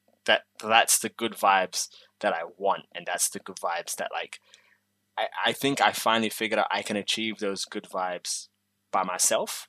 Like so in London, like people can flake all the time. It's a usual thing. People just flake when doing things. So like back in uni, right before I got my car, I got into airsoft. And I was like, yo, airsoft is cool. Let's go like shoot some things and do that. And all of my friends were like, yeah, it's cool, it's sweet. I was like, cool, awesome. I went and bought a gun. I was like, sweet. I bought all the gear. We're booked in. And everyone's like, nah, I'm all right. And I'm like, what do you mean, bruv? Like you said you were onto it. Like, let's go do it. And everyone's like, nah, I'm all right. And then I got one of my friends in, but he only came for like 2 sessions for the 2 years for the 4 years I was at uni. So I was like, oh, I'm getting these good vibes from going there by myself. It's great, but like airsoft on your own is kind of more fun with friends. Mm-hmm. And I was like, I'm looking for this sort of good vibes thing, because I'm a very happy, energetic kind of guy. Like, I just love to like spread those good vibes. And it's like, I want to do something that can give it to other people. And airsoft wasn't really it, because one, you kind of need friends with you to do stuff, and two, you're playing with guns. It's not like people aren't going to see it the same way you see it. You know what I mean? Yeah. I took my girlfriend to come and watch airsoft one time with me playing, and when we were in New Zealand, and I was like to her, "Oh, how do you feel?" She's like, "It was terrifying." So like, it was fun watching you play, like, and I loved it. But everyone else is like, I'm seeing these young boys, 16-year-old, who are not mature, like loading up these guns, like these BB guns, which look like real guns, in this big lobby, wearing all black, using the words that we politically aren't correct, that we shouldn't be using these days. Like, he's like, it's terrifying. Like, unless these guys are like, have a good head on their shoulders, who knows what could happen. So then I was like, yeah, okay, I understand what you're saying. Like, and that's when it finally clicked that, like, something may be really fun to me, but it might not be fun for everyone else. But then when I just saw that video, I was just like, yeah, this is it. This is the moment. I want that. Like, and from then on, I just been trying to search. It's not searching for the good vibes. It's searching for something that you can pass on to people that can really show how excited and how happy you are, and pass that sort of like sensation and emotion to someone else that they can experience through a screen, which is like the first video of mine that went viral was my backwards entry. Where I'm just like, yes, yes, yes, yes, because I've been trying for the longest time to get it, and people are like, I felt you. Like, I think that's why, because I was wondering, I was like, people post in car all the time. Why this? Like, why are they drawn to this? Because, like, someone who does drifting, yeah, as much as we do, we know there's like a lot of clips out there, and there's a lot of like people doing cool shit. And I was like, why this? And I was thinking about it, and I was like, it's relatable. I was like, this is relatable. Like, people, like, it shows 3 things. It shows, one, he didn't just go in and do this like his first try. Like, by you getting excited, it shows like I've been working on this a long time. Like, I've been trying to do this. 2, like, people love to see people get excited about stuff. And 3, it's like, I think the way that you like phrase a lot of your stuff is very relatable to people who maybe don't either drift a decent amount or like don't drift a ton. It's like very it's very relatable. Like, I had another conversation with one of my friends who, I'll just say, Blake. So Blake he's like a younger dude. I think he's like 20 maybe. Right. He has a bone stock 350Z. Cool. And he drifts as much as he can, and he's very into like Japanese style fast entries, like snappy transitions, stuff like that. And we were talking about this clip that someone posted of them just kind of like, rolling on power and like drifting an on-ramp. Yeah. Right? Very slight, nothing like crazy, nothing, to you and me, it would just be like, I mean, oh yeah. Well, you. Yeah. So, you just powered over. Like, it's not. Yeah. And he's like, why does this have 1 million views? Like, what is it that draws people in? And I'm like, I had to think about it. I was really perplexed, and I was like, yeah, why is like a gnarly clip of like me or one of my friends, not me, like one of my friends, or like so I'm like, why is a gnarly clip like not blown up? Or even Blake, right? Like, Blake does some cool shit, right? And I think when you see stuff on the street, it makes things relatable. Right. And that's kind of what you're doing, right? Like, if you see something on the street, somebody, and what made me realize it was, I took my little brother drifting. Yeah. Cool. Yeah. It like, I did it when he was way younger, and then recently. Yeah. And he was like, man, that was crazy, blah, blah. And I like taught him how to do donuts in my car and stuff. Like, he doesn't even know how to drive stick. Yeah. But I reversed down the street, like a long twisty road, and then like backed into a parking spot. And he was like, what the fuck was that? How did you do that? And I'm like, dude, I took you drifting. Like, this is nothing. Like, drifting is way harder than that. And I think it's just like when you're on a track in a car that looks like it's meant to drift, and like it's not like it's not relatable. And I think the things that like work, and that's the thing, like why I'm happy that your stuff is kind of like approaching the masses is it's good driving that's relatable. Yeah, it's like good driving that's relatable. Like you're showing the technique and you're making it relatable to those people who like maybe don't understand the differences. Right, and that's important. And so like it's challenging when you're like a jaded dude who's seen drifting forever, right? Like it's hard to go back to that mindset of like, oh well, that's a professional. Same thing you were saying, like at Ebisu, like only people who drift are professionals there, and like because look at all these people that like none of these people are practicing. Like, look at this driving, right? Yeah. I just and so that I made that video with like the explanations on it, like copying you essentially, and I was like, dude, that's a great idea. Like, tell people what you're doing, and it makes it more relatable, right? Like, even if you're just, I don't know, it's a genius. But thanks for yeah. It's so funny because the video of mine that blew up with the writing on it is such a bad run. It's so bad. It was a throwaway run at best. I'm like, oh, everyone's gonna think I can't drive. Like, I had bow tires. The track was patchy. I was like, I'm just gonna handbrake. Like, I want to do one more before I go in. Like, and that's the one that blew up. And I'm like, oh, come on. I've got like massive angle ones that don't even, like, come on. I think that video now has got like maybe 30 million views, which is insane to think about. Like, that's just crazy. It propelled my page from 28K to 96K now. Like, that's just like exponential growth. That's just, I'm so humbled by it. I'm just so thankful to everyone. Like, it's crazy, man. Yeah. I mean, but like, I think, I don't know. There's in this drifting thing, like we all have that same mindset. Like you were talking about, like you want to turn this into something that's sustainable, right? Like we all do. Like, and it sucks because I wish it wasn't like that. Like I wish everybody could do the sport and it didn't cost any money. And for real.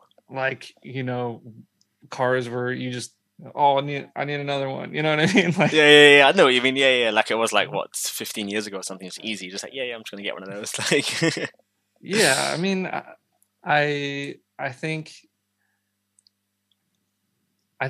what you're doing is good because it's like it's giving back, and it's also gonna like set you up for that, right? Like I think that's what we're all kind of trying to figure out. It's like how do you like turn this into something sustainable without being cringy or you know, like putting yourself in like a weird position. I don't know. I don't know how to explain it, but I think you're onto something.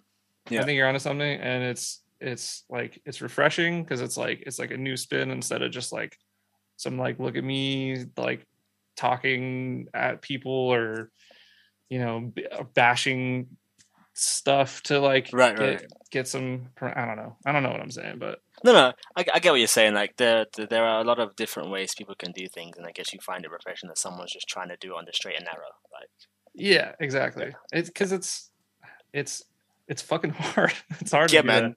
For real. Like like I can only manage to do one YouTube video a week and like one Instagram post a day along with my full-time job and trying to do like the merch and stuff as well. Like and also spend time with my girlfriend and enjoy Japan while I'm here. Like, I'm lucky that she's away at the beach this weekend, so I had time to like come and do this interview.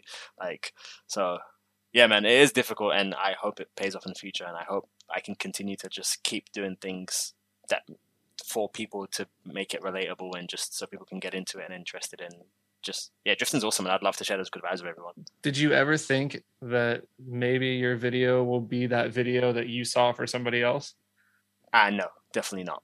Like not like that. I thought honestly that maybe once I started doing really, really, really good tandems, that's when maybe my videos would be like, oh yeah, sweet, now my videos would do well. Like I thought. You know what's crazy though is tandems aren't relatable.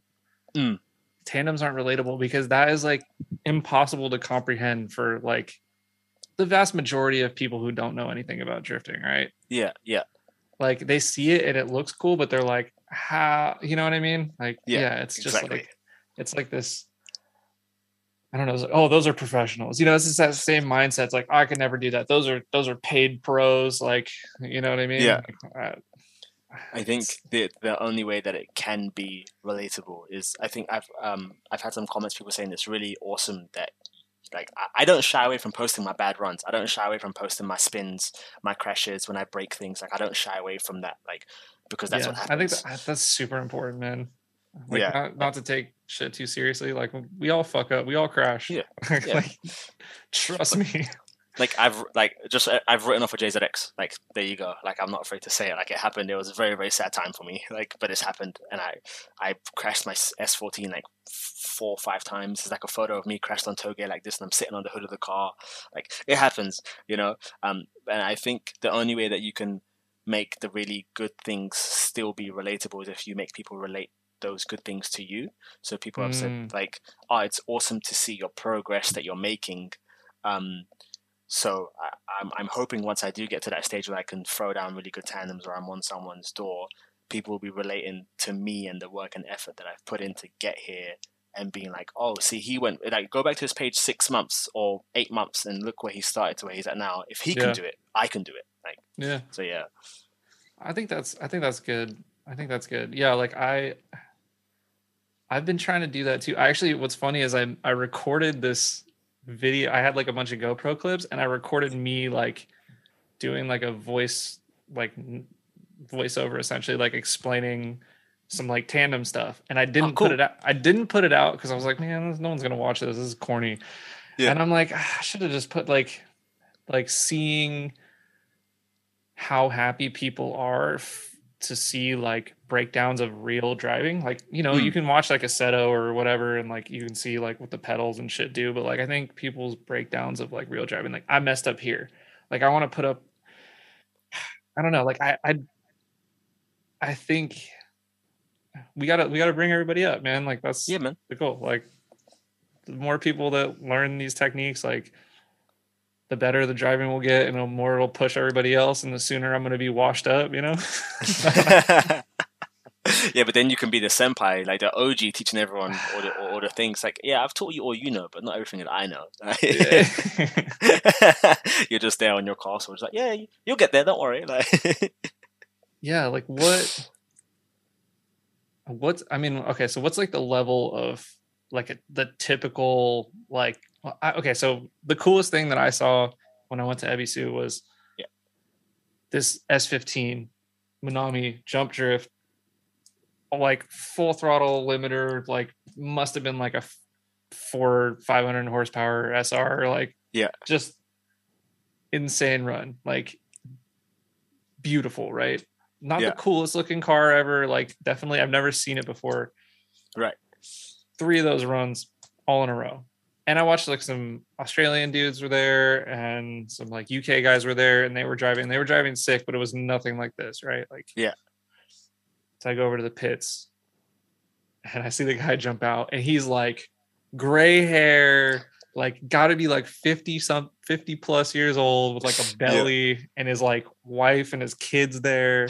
And you're just like, oh God, like, I suck. Like this like old dad is like way better than I've ever like thought I could ever be. And it's like some dude, and he's got like, like a couple sponsors on his car, and like, he probably does, he probably did lights, like, or street legal, like back in the day, something. It's like, and you're just like, fuck, man, like, I don't know, like, what are you chasing that ability like at Ebisu? Is it like, are there that many people out there that are of that skill? Like, I don't know. I guess, like, what's the percentage of just like mind-blowing people that you've never seen before? Because that's usually how I feel when I come back from Japan. I'm like, oh, there's like 1,000 drivers that are better than me. Oh man, it's funny you say that. Like, so at every Matsuri, there are always these 3 NA Sylvias that go into Minami, and they drift the whole thing. They hit the jump, they go in, they do the whole, in the dry. These guys are carrying so much speed, so much momentum, and they're just 3. I can't remember how old they are, because it's really hard to tell sometimes. Like, but they're grown men. I think one's a woman. I think it's 2 men and a woman, and all they do is they just go, all three of them, like the three cars are battered up, like, but they just free them together, all jump, all go, like, and it's like, wow, I'm having trouble in a turbo and they're just doing that in NA like it's no one's business. Like there are so many like legends that have not been like unearthed that just go and drive at Ebisu. There's a dude who takes a JZX90 Chaser, I think it is, on North Course. It has big silver fenders in the front, headlights look like a Camaro, they're like square headlights. And he does 360 entries on North Course. He'll just go and 360 and just go, or he'll do like massive backies and just go. Or there's a young kid, his name is Sho Saito. He's actually in Formula Drift Japan too. He's 23 years old. This guy's amazing. Like Andy told me to go drift with him if I want to get better. So I've known him for like 6 years. We used to drift back in the day with my S14. We actually had a crash back in the day. But so now it's time to redeem it. But he's an amazing driver who's just started to like be recognized properly. But there are so many drivers out there that you can just sit back and watch. If you go to like, there was a recent event on at Minami, like the old, I think they call it the Old Guys Farewell event. It was hosted by Ikaten. I think Option were there to film and stuff. And there were cars that I had never seen before, like from old school Gs, like OGs, like 50 years old plus that you said, and some of the new school guys who were all just hitting Minami, hitting the jump, pouring rain, going, just non-stop. And you're just there like, see, that there is so much that we don't even know. Like there's that, and like a lot of them, they don't have Instagram. Like I've taken photos of cars or drivers and stuff, and people are like, "Oh, tag the Instagram." I'm like, they don't have one. Like they just straight up don't have one. They might have a Twitter, but it's all in Japanese. Like good luck figuring that out. Or they'll have Line, and it's like, well, you're not going to add them on Line, are you?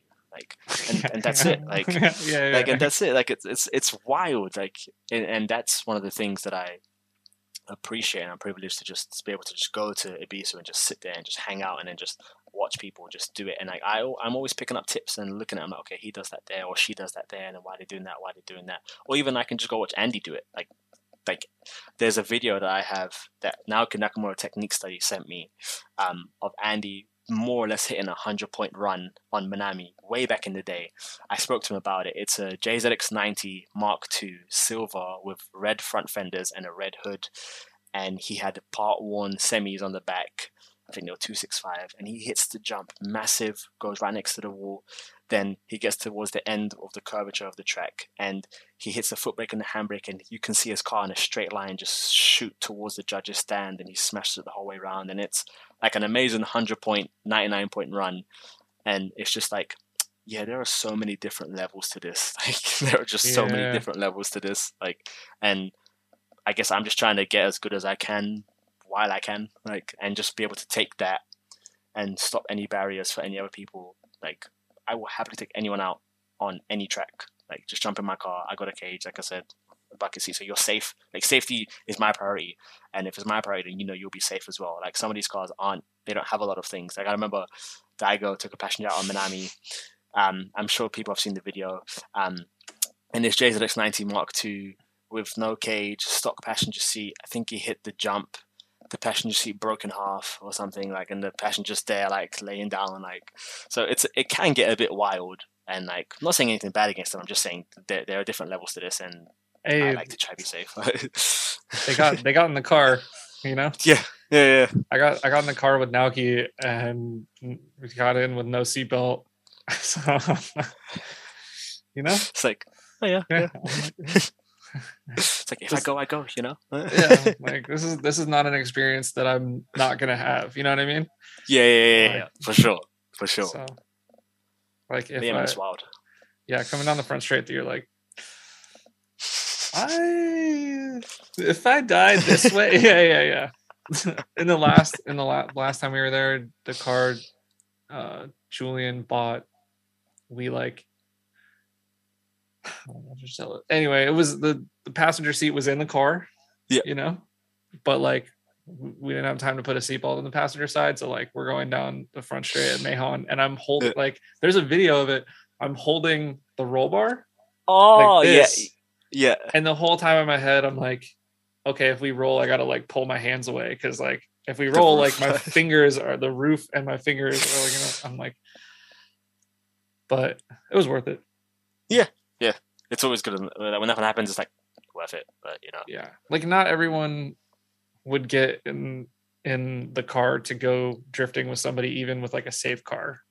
And then there's, I guess, people who are idiots like me. I would do it. So yeah, man, it's like one of those things. It's like you got on the plane, you went all the way out there, like you figured out how to get to the track, and if someone's like, "Hey, get in the car," like you're already like, you're like, whatever, like we're here. This is for like, real. I don't fucking care. Yeah. In for a penny, in for a pound. But yeah, and luckily nothing bad happened. But yeah, you only get so many of those, I guess. Like God's up there, like, okay, so that's one down. Like, no, I think he's got about two more. Yeah, we happy with that? Yeah, okay, sweet. Yeah, all right. Yeah, I feel like us in drifting are like getting those crossed off pretty quick. They're like, for real. They're like, okay, you're working on backies all day. Yeah, okay. Yeah, you're progressing too well. Let me just throw in a bad run there. There you go. Like, yeah. Like, break your wheel speed sensor. There you go. Okay, nice. Yeah. So now you don't know how fast you're going. Okay. Oh man, yeah. What so you're doing, you always had a two-way, I'm sure, right? Like, because that's like, it was welded to begin with. Oh, it was welded before. So so you're on a two-way now. Yes, and I'm so excited for it. Yeah, it was welded before. So yeah. I'm really curious to see what you think of that, like how it's going to affect technique and stuff, because all I hear is good things, but it's usually people that have driven two-ways for a long time. Yeah. And then they try a welded and they're like, I don't like it. So like I feel like there's still some back and forth. Like I feel like some people are like, two-way is the only way. I'm currently welded. I've had a two-way in the past, but I think I bought a used one that was, I think, not very happy. Yeah. So I don't think my experience was the best. Yeah. I don't know. I'm on the fence. Like I'm trying to decide right now. I have I have a spare diff and I'm like, do I go two-way? Do I spend the money? No, I hear you, man. Like, and they're not cheap. Like, welded is such a cheaper option. You just kind of, this diff's like, sweet, let's go. Like, let's go drive. Like, so I can already think of certain areas where it'll help me. There are some times where I felt the rear end of the car binding on certain corners where it was like, it felt really stiff and rigid and unhappy at how I flicked the car through no fault of my own. It just, for some reason, didn't like it. And so I'd have to like either give it a clutch kick or give it a little bit of gas to keep going, or just like weather through that part. And I think I'm pretty excited for the speed it should gain me through intricate corners, because I can now play with the clutch as well to lock and unlock the diff to go faster in the dry and the wet. But it'll be interesting to see how I do backies, because what I used to do is everyone always goes like, do the backie and then just wait. But the way that I did it to make my car go faster is I'd actually keep my foot on the clutch to keep the power disengaged from the rear to help the wheels spin faster, I guess, going backwards or whatever. So I know I might have to change that sort of technique of interesting. That's funny, because I had a limited. I borrowed a limited at a comp. Yeah, and then at the end of the comp, like it was just fun runs or whatever, and some dude's like, "Let me see a backie," and I was like, "All right." And I went out and I tried it. I was like, I can't fucking do it. like what? Yeah. And I didn't think about, as soon as I clutch in and throw the wheel, the diff unlocks. Yeah. So that should be interesting, because you'd clutch in and it would stop rotating. Yeah, like it wouldn't like continue to like slide back. Okay, all right. So I'm hoping it's not too much of a learning curve, but because we're having a massive Ebisu day on September 19th. Myself, loads of other foreigner drifters, like Samit, for example, and like a couple of like Show, or some of my friends, Rahab, the Doink Squad guys from the States. Like some of the base guys are coming up from like Misawa base and like down in like Yokosuka and Yokota base. They'll be coming. And some of the local guys around my area will be coming up as well. So it should maybe like 15 cars, 20 cars. So we're going to have a massive day then. So I want to be able to practice with that new diff prior to that, so I can at least not mess up in like a train or tandems or something. But it'll be interesting. Like, I feel like it's a technique I should learn. I've driven plenty of cars that have them. I haven't like tried to do baggies with it. And it's like, it's always different when it's your car. for sure. Yeah. I don't know. For sure. I feel like I should get one and just be like, all right, this is the wall that I'm going to bring both today. Yeah. I'm going to switch back and forth and see. Well, hey, a skill that I've never learned is how to left foot brake. I don't left foot brake because I don't know how to do it. I've never tried it before. It's not.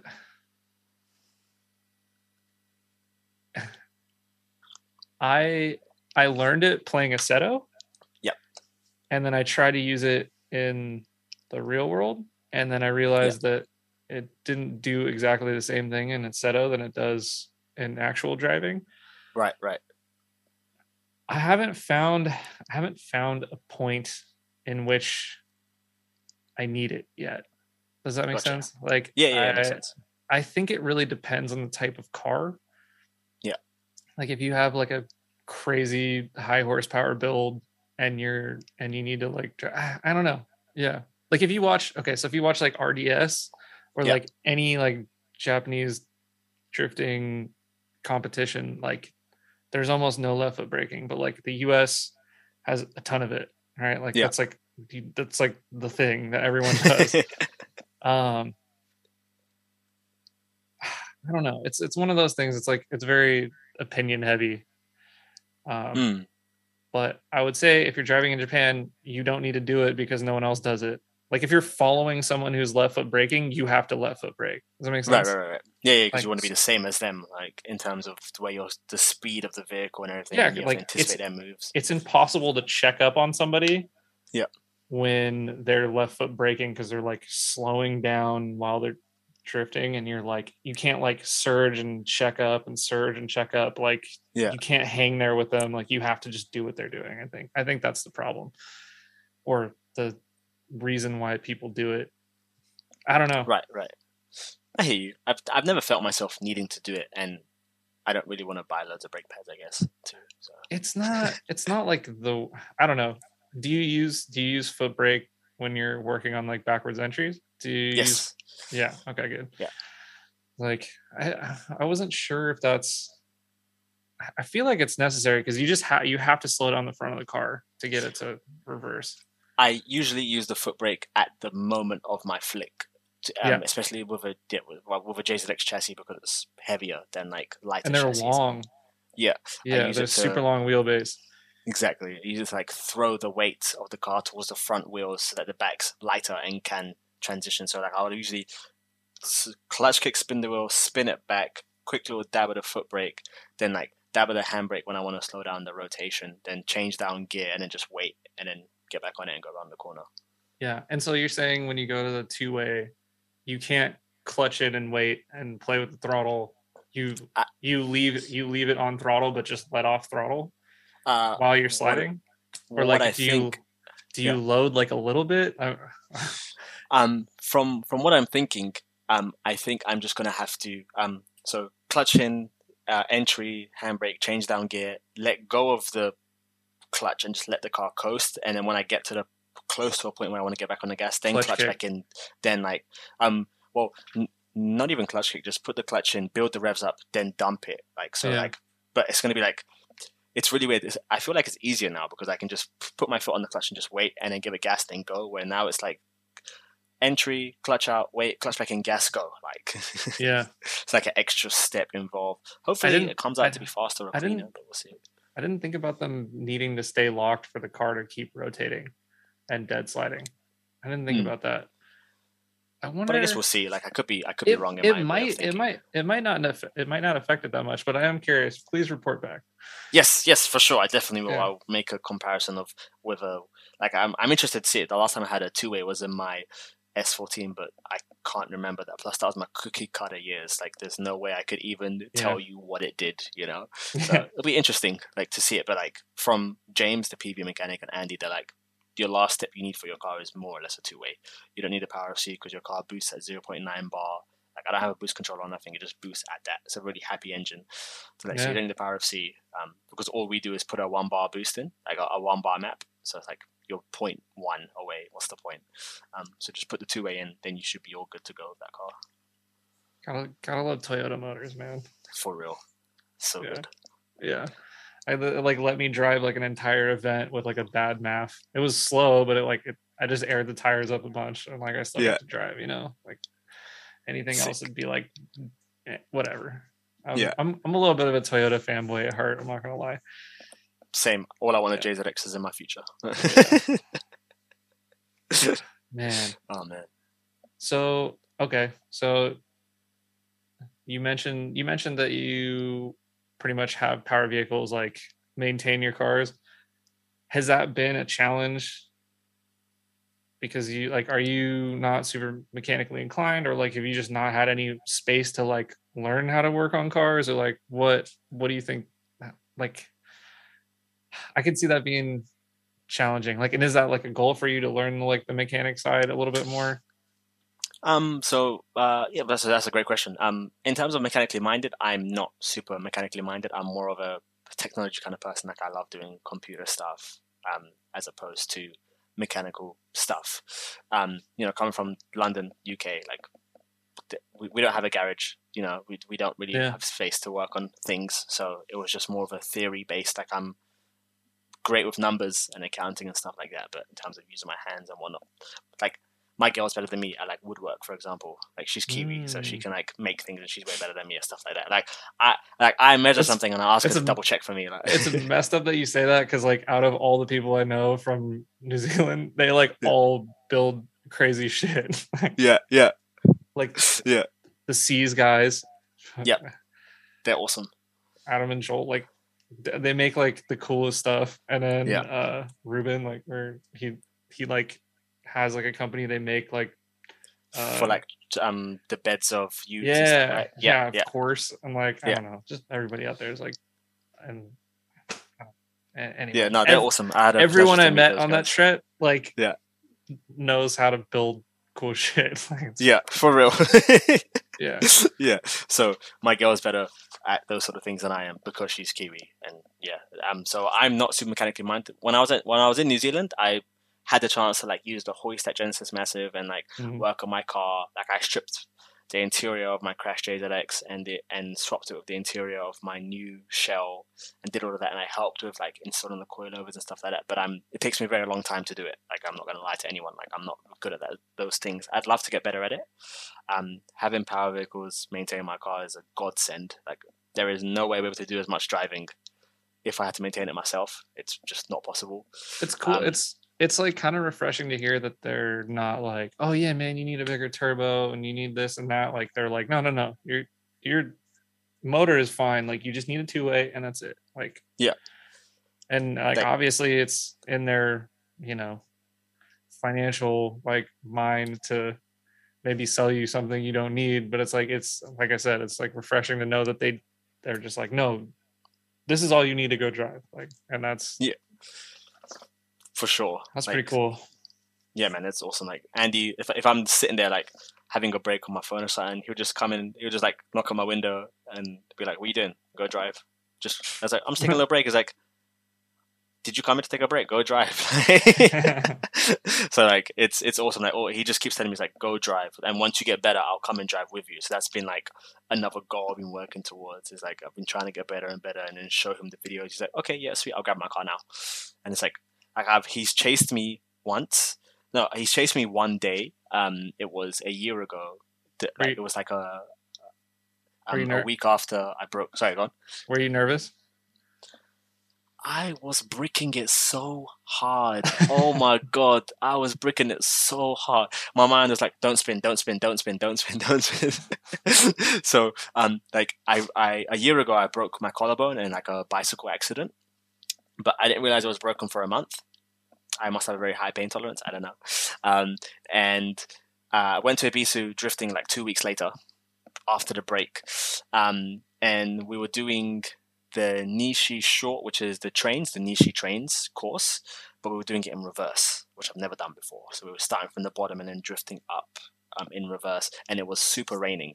And then Andy was like, "Sweet, I'm gonna follow you." And I'm like, No. My shoulder hurts. Like, my car's still got the misfire. Like, my still got the bad coilovers in.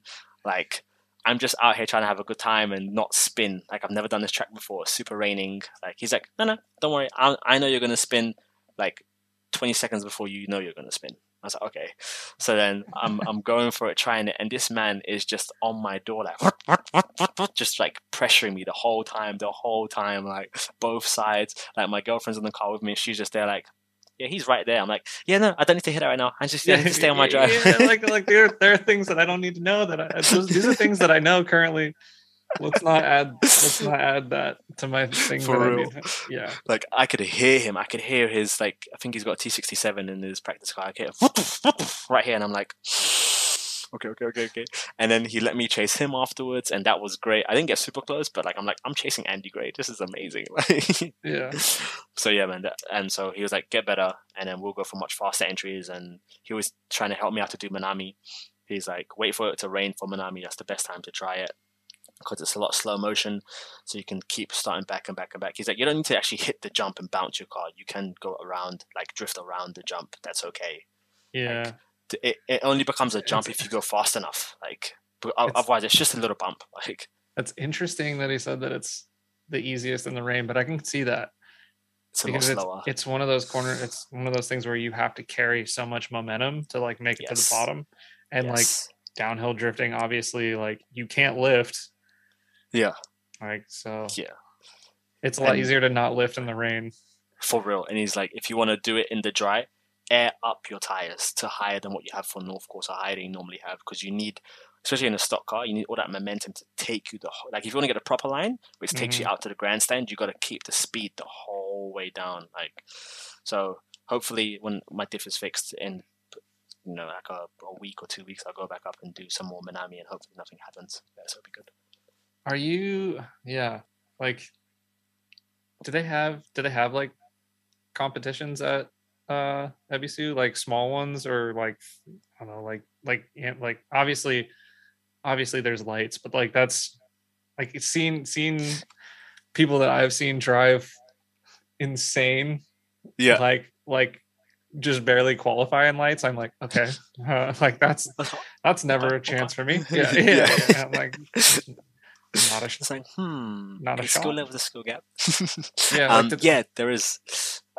There's EDS, which is the Ebisu Drift Series, which is held by Ebisu Circuit, and you drift on Nishi Long, which is the FD Japan layout, and then you do Nishi Short Long, which is similar to the Matsuri layout, where you come over the hill, the crest, but instead of cutting on the inside, you drift along the outside and come the whole way down. That's in my personal opinion, the funnest track in all of Ebisu is that one there, and then Minami too. But I'm not sure how that's going to change with Minami closing at the end of the year. But yeah, that's what I want to do next. I missed the first round. The second round's on Minami, but I don't know when it is. It shouldn't be too far in the future, I don't think. So I'd love to try that, yeah. That'd be cool. Yeah, are you like, awesome. Yeah, like, is your goal to compete, or are you just trying to like get better and have fun doing it? Like, I don't know. Everyone's got kind of a different goal with drifting. For me, for the longest time, I didn't do comps because I kind of felt like they were like contradictory to like what I wanted out of drifting. But like now, as I'm older, I'm like, I don't know, it could be fun. Like, maybe I won't be so critical and like hard on myself if I fuck up. Like, I can just go and be like, it's whatever. Right. So like now I'm kind of like, I'm doing them when I can or whatever. I don't know, but it's some people, that's like the goal. Like, I want to be a professional drifter. I want to win trophies and stuff. Like, where do you stand there? Well, for me, I would love to do, like, I'm just trying to drift to get better because it's super fun and awesome. But I'd love to do some sort of comps. I would, at the moment, I don't have any sort of plans to try push for the top level comp. I'd love to go for something like EDS or D1 lights. Like, I'd love to go to like a feeder series, because I think that'll be the most competitive and most fun, with like a range of like young and upcoming drivers, and being a black dude from London, I think it'd be pretty cool. Like, especially if I ever win around, to just be like, I did it, you know. Yeah. Like, so that would be pretty cool and awesome, and hopefully it'll give like the motivation to people out there who are of color, or just anyone who just wants to do it. Period. Like, hey, it's not foreign for us to do it. Like, because when I was young, I wanted to be I wanted to be an F1 driver, the first black F1 driver. But I guess Lewis Hamilton beat me to that. So I'm like, well, I can do drifting. Yeah. Like, Yeah, his legacy is going to be tough to beat too. for real. Now For he's real. not only the first black F1 driver, he's like the first like black F1 like world champion / like the most world championships / like I think he's won the most races now too. Like he's just like any like accolade. He's just trying to get yeah, he's just unlocking achievements left and right. for real. His Xbox game score must be wild. Oh man. Yeah, I was talking to somebody about that the other day too. I was like, man, I always wanted to be a race car driver when I was younger. Like, Yeah. that was like my thing. And for a while I was like, well, that dream is gone. Like, that ship sailed. And then I like was thinking about the other day, I was like, I mean, I'm like kind of a race car. I'm not like good, you know, I'm not like a world champion, but like I'm doing what I said I wanted to do. And it's maybe not, you know, when you're a kid, you only see F1. You don't know, For like, real. you know, you might watch like British touring cars. Like, I actually wanted to drive British touring cars when I was a kid. Like, or like DTM, that like whole like era of cars is like, and racing was wild, like right? the shit. Yeah. Like, Yeah. I wanted that. Like, all the cars look super cool. And they're like, again, it's like relatable, you know, anyway, whatever. Yeah. And I like have one of the cars from that era, and I like don't race it because I'm not, you know, that's complicated, but like at least I have drifting, you know. Like, yeah, man, for real. Like, I think it's difficult to see the forest through the trees because we're in it. yeah, Like, and we're out here and we're doing it, and there's gonna come a time in like 5-10 years where we're gonna think back on it and be like, oh, you know what? We were actually out here doing it. Like, we were we were here doing it before it became super inaccessible, and we don't even know the amount of effect we've had on, you know, the younger generation who are watching us and trying to get into the sport, and they see something that's super relatable. They see someone that's out there doing it, and they think, oh, yo, like I can do that as well. Like, you know, so it's wild, and it's like easy for us to just forget and just think, oh man, I need to do this. But then when you take a step back, it's like, no, I am doing it, and I'm doing great. yeah. I don't know how inspiring.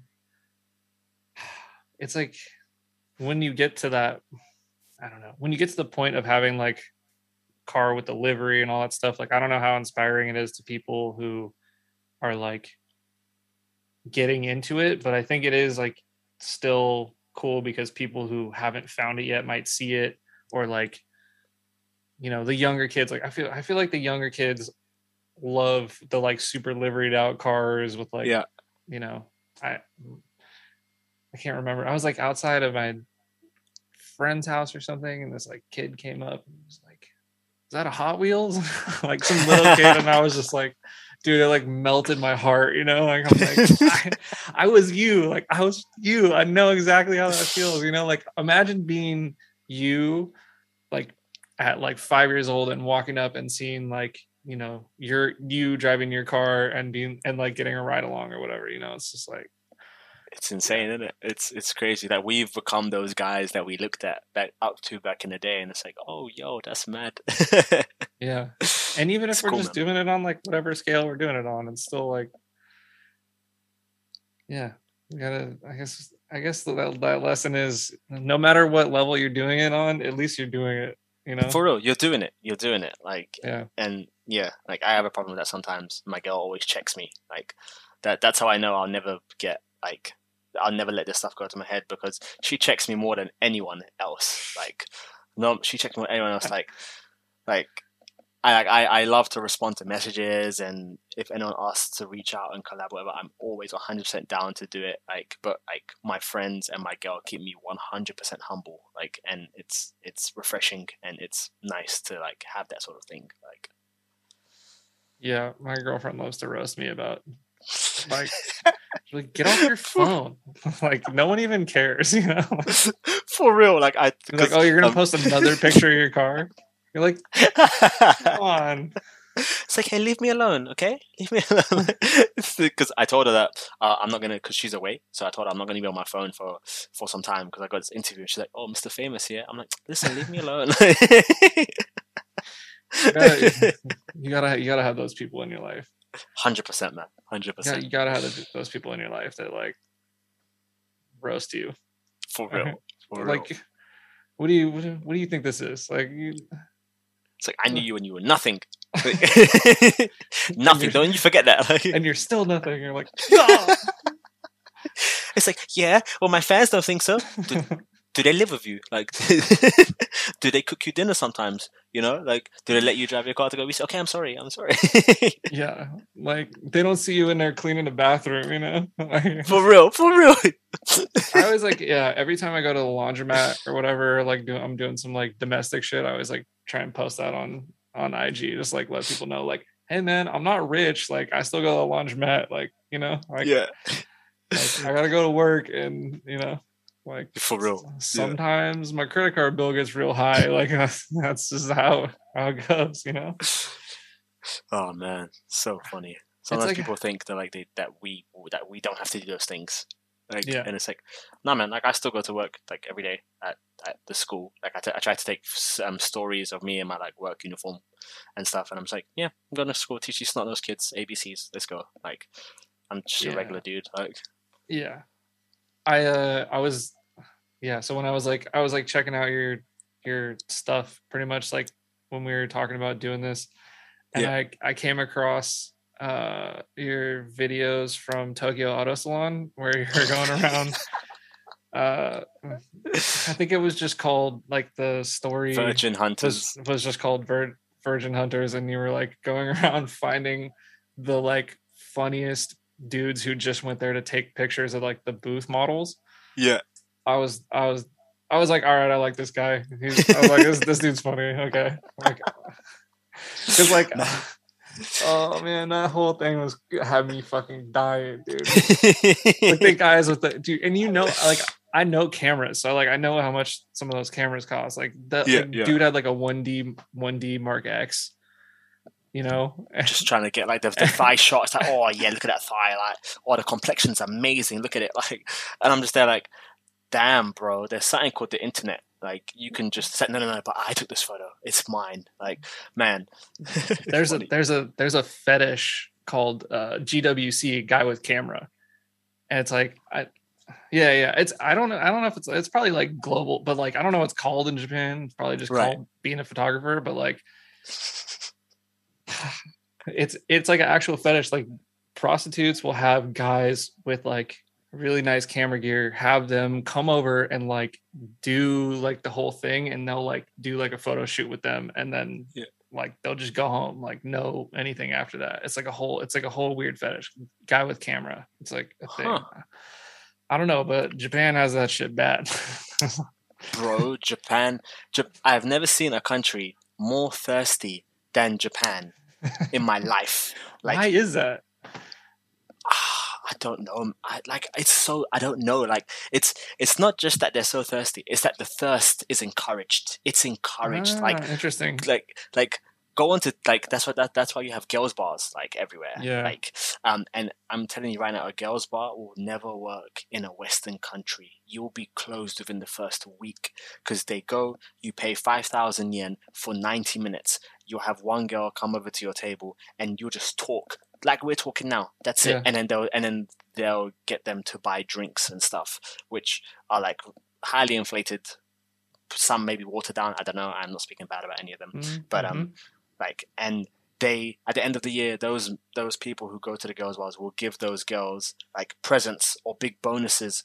Or I was watching a video for one where it was a woman and she went to a boys bar, so same thing but reversed, and there was like these men who work there have certain sales targets that they have to hit for the week or for the month, and this girl was trying to buy more drinks to help him hit his target. So she bought like a 300,000 yen champagne bottle, so $3,000 or whatever. She doesn't even drink. She doesn't drink. She bought that so he's to help him be the number one of the club. Like, and I'm just like, why What? though? Like, yeah, exactly. So for her to do that, she had to go and find extra work and do questionable things. Like, I don't want to say it, but do questionable things. And I'm just like, for this dude who's just like no one to you, like, and like Yeah, if you go that's through like crazy. Japanese TikTok, because that's what I get on my phone, a girl or a woman will be there wearing some sort of dress which is trying to be sexy, but trying to be sexy and whatnot. And there'll be a TikTok song playing in the background, and she'll literally just go when the beat drops. That's it. She'll just stand there when the beat drops. 300,000 likes. She's verified everything. I'm like, oh, okay, so that's how it is here. Like, and I just, but like, they can't speak to women normally. Like that's why because like Japan has a declining population. Yeah. More people are dying than are being born. Like, and like there are so many people who are in their 40s plus who aren't married. Like, so it's wild that the normal conversational, normal relationship sort of thing is like sparse or very difficult to find. But then you have people which are so thirsty to do things like buy a super expensive camera and zoom in on the thigh, or like go to girls' bars and stuff. It's wild, man. Like, I don't know. Like, it's very difficult for me with a Western mind to grasp it. Like, so they could have their reasons. It could be good for them, and I'm happy that they're doing it. They think that they're happy is all great for them. But it's just very difficult for us to grasp. Like, yeah, usually when we're in Japan, we're staying in like Downtonbury and like Osaka. Oh yeah. So there's like a lot of that. Like, there's a girls' bar, host club, like, and then like everyone's out on the street and they're all like, you know, J-pop looking, like, you know, anime character looking guys, like, you know, it's so crazy. But hey, I mean, you do you. You know what I mean? Like, you do you. Like, it doesn't affect me that you guys won't ask me to go to the bar. So I'm like, sweet, do your thing. I'm here for the drifting. yeah. Have you met friends out there that are like English speaking that are not there for drifting? Well, I have, but they're there for cars. So like, luckily for my girlfriend in Utsunomiya, there's a Honda factory, and they bring over people from the States. So they do like an exchange for like 3 years where they'll work here, and they come over with their families and whatnot. So she's been able to go and make friends. So I've met them, and some of them aren't into drifting. They're just here, with just working for Honda. Some of them do like speedometers. Some of them do like, the new hybrid engines and stuff like that. So those people that aren't here for, drifting, but they're into cars. And then there's the other section of people who are just here because they think Japan's the greatest place in the world. And everyone has an interesting story as to why they're in Japan. That's one thing I've realized. Everyone's got an interesting story as to why they're here in Japan, and they're just here because they love the culture and they love the way people do things, even if sometimes it can be very frustrating, but they still think it's the best thing ever. And they're not into drifting or driving, and they're just regular people. Like, and it's like, oh, okay, so that's a thing, but you know, you do you. Yeah. So you said you're gonna move back to New Zealand in like a couple of years. Are you excited to get out of Japan, or are you like, I don't know? Do you? It's a difficult question. I know. It's a difficult question for sure, but it's like, I'm excited to move to New Zealand for all of the opportunities and all of the Western aspects of life that are reopened to me again. Like going shopping, I can go to one supermarket, yay! Like, we're done. Like, you know, getting a SIM card, sweet. Let me just fill out a form, sweet. Like, you know, getting a credit card, easy. So those sort of things, and being able to speak to people like in English, super easy, and it's very similar to like the UK in terms of life. The only thing that'd be a little bit sad is like having a Ebisu circuit 2 hours down the road would be a little bit sad. But I'm hoping that by the time I move back, the current virus crisis has slowed down and I've been able to create a business for myself. I'm able to come back to Japan every month and drift. Like, and I'm very lucky that my girl is someone who understands that drifting in Japan is a big part of my life, and she supports me coming back to Japan every month for like a week or 2 weeks to do some driving and drifting, and because that's part of my business, and I guess now it's kind of ingrained into Milky Diamonds, like me, like that doing this driving thing is what I want to do in my life. So if everything works out the way it should, I shouldn't miss out on much. I should only miss out on like those random events that pop up, which I've been to a few times, which are the reasons like I've been to Andy's house and we had barbecue there for my birthday, you know, like stuff like that's amazing. I mean, that's the stuff that like when you live somewhere you can do, or like random events at Ebisu. It's like, oh, Agent Case hosting an event, you should come down. Sweet, amazing. Or like something at Nico. So I miss those things, but for the most part, I think it would be positive if the virus crisis gets all good. If it doesn't, then I'll be sad that I'm not driving as much. And I hope to drive in New Zealand at Hampton Downs and other stuff too, but I know it'll be a little bit different to Japan. Yeah. I mean, at least you have, I feel like there's a decent amount of people in New Zealand who are trying their best to keep things exciting as far as like Japanese style driving and yeah, for sure, cool entries. I mean, you know, KSK does it. And, yeah. His stuff's so sick. That SR2860 he's got is awesome. Yeah. Have you met him when you were there? Or?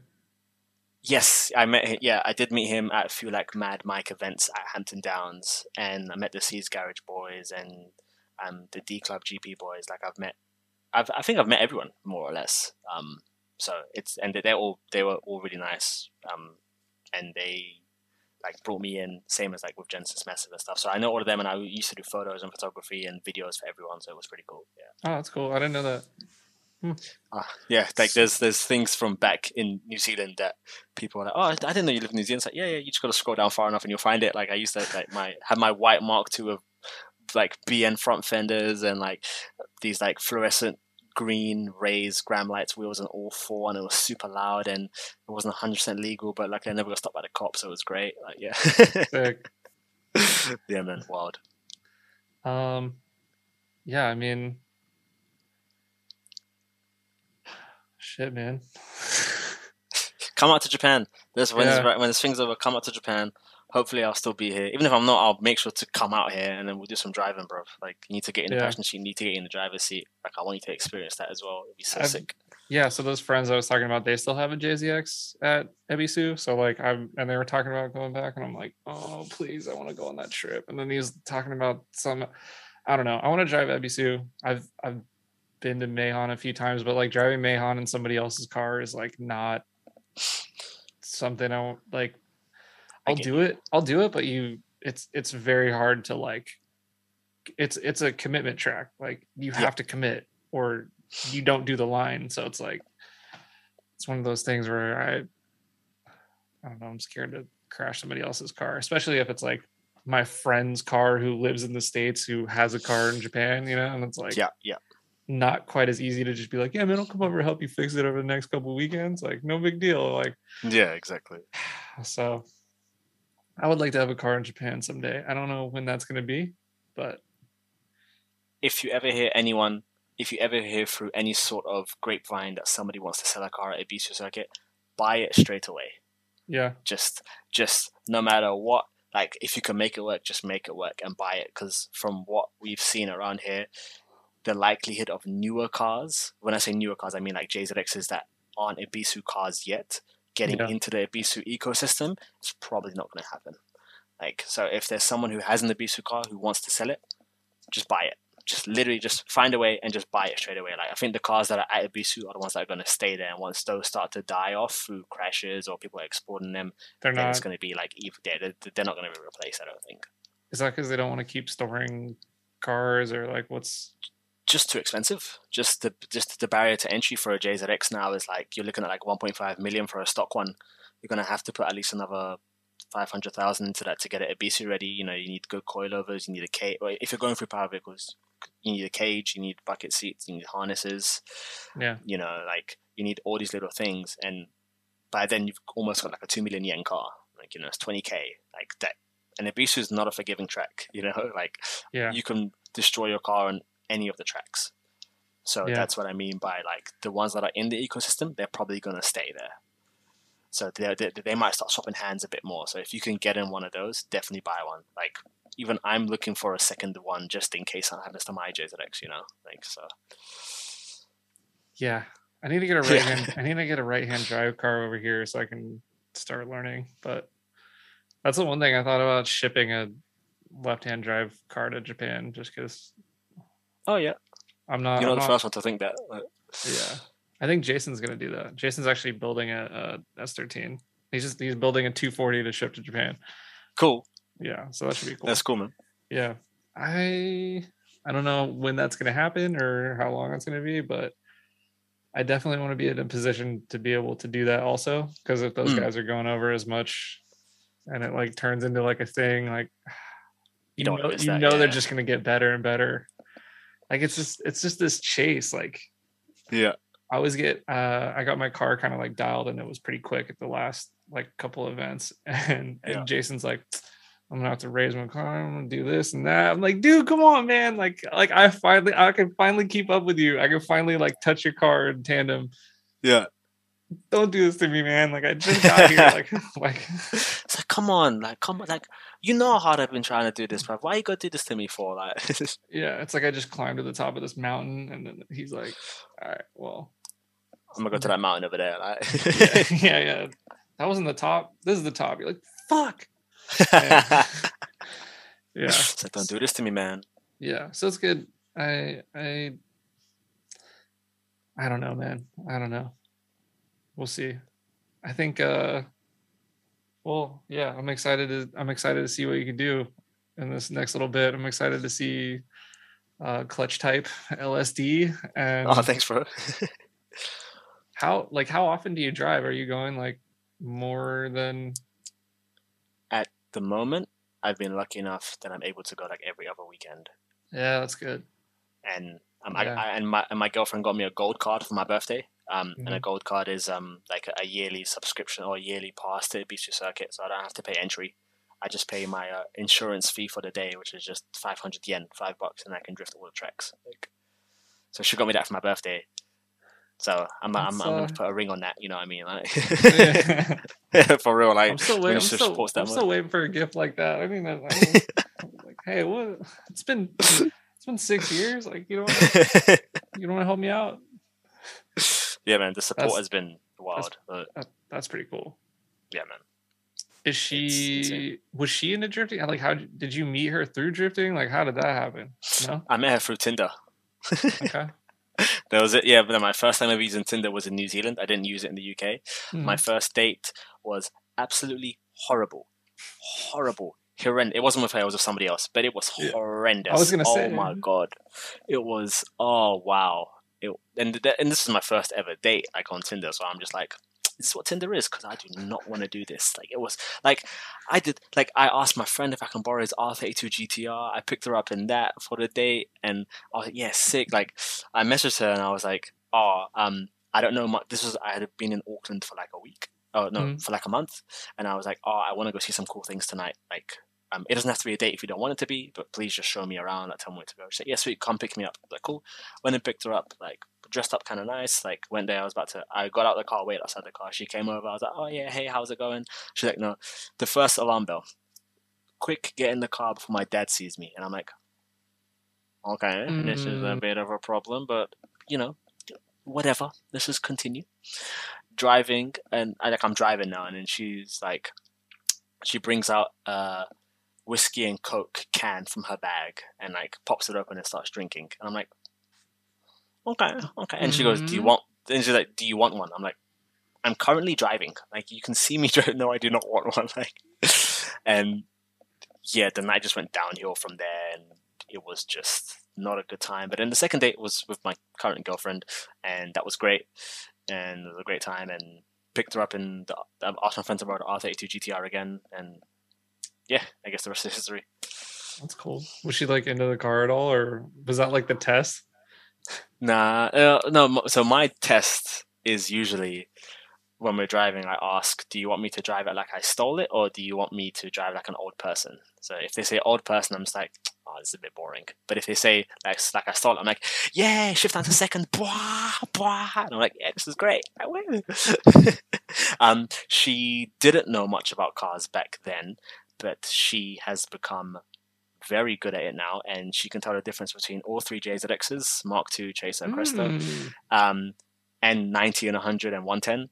And if she's ever out driving by herself, she'll take photos of cool cars and send them to me on my phone. No, and then she'll tell me if I'm doing bad entries or good entries. So no, she's That's good pretty now. good. Yeah. I actually, the only Tinder date I ever went on was with my current girlfriend, like Awesome. over 6 years ago. Yeah. Yeah. I was like, yeah, I'll check out Tinder, and then I was like, this app's fucking weird, and then we ended up meeting, and yeah, you know, hit it off, and yeah, awesome, man. Yeah, I didn't have a weird date where yeah, maybe never mind. There's like some stories keep them records sealed, like. Yeah, there's just some stories you don't tell on here, you know.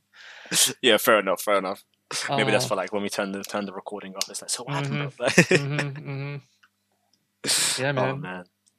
Well, dude, I think we're like almost 2.5 hours. Cool. Yeah, it's been a minute. I'm gonna go to sleep because it's late for me, and I got work tomorrow. Oh no, it's like what, 11:30 for you, right? Yeah, I'm like an old man now. Also, we got I feel that. we have a puppy, and he has to wake us up at 6:30 every morning. Every morning, 6:30, no matter what. Wakes us up. This is a true story. He wakes us up. Yeah. Make sure we're up. Like, paw you in the face. Like yeah. Make sure you're up, and then he goes back to sleep. Every day. Human. Yeah. You up? Good. Yeah. I run this place. What breed is it? He's a Bernese Mountain Dog Poodle mix. Cool. Yeah. So he's like he's a lot bigger than we thought he was gonna be. So, oh yeah, dude, I love him. Anyway, his name is Bodie. He's pretty cool. Cool, man. That's awesome.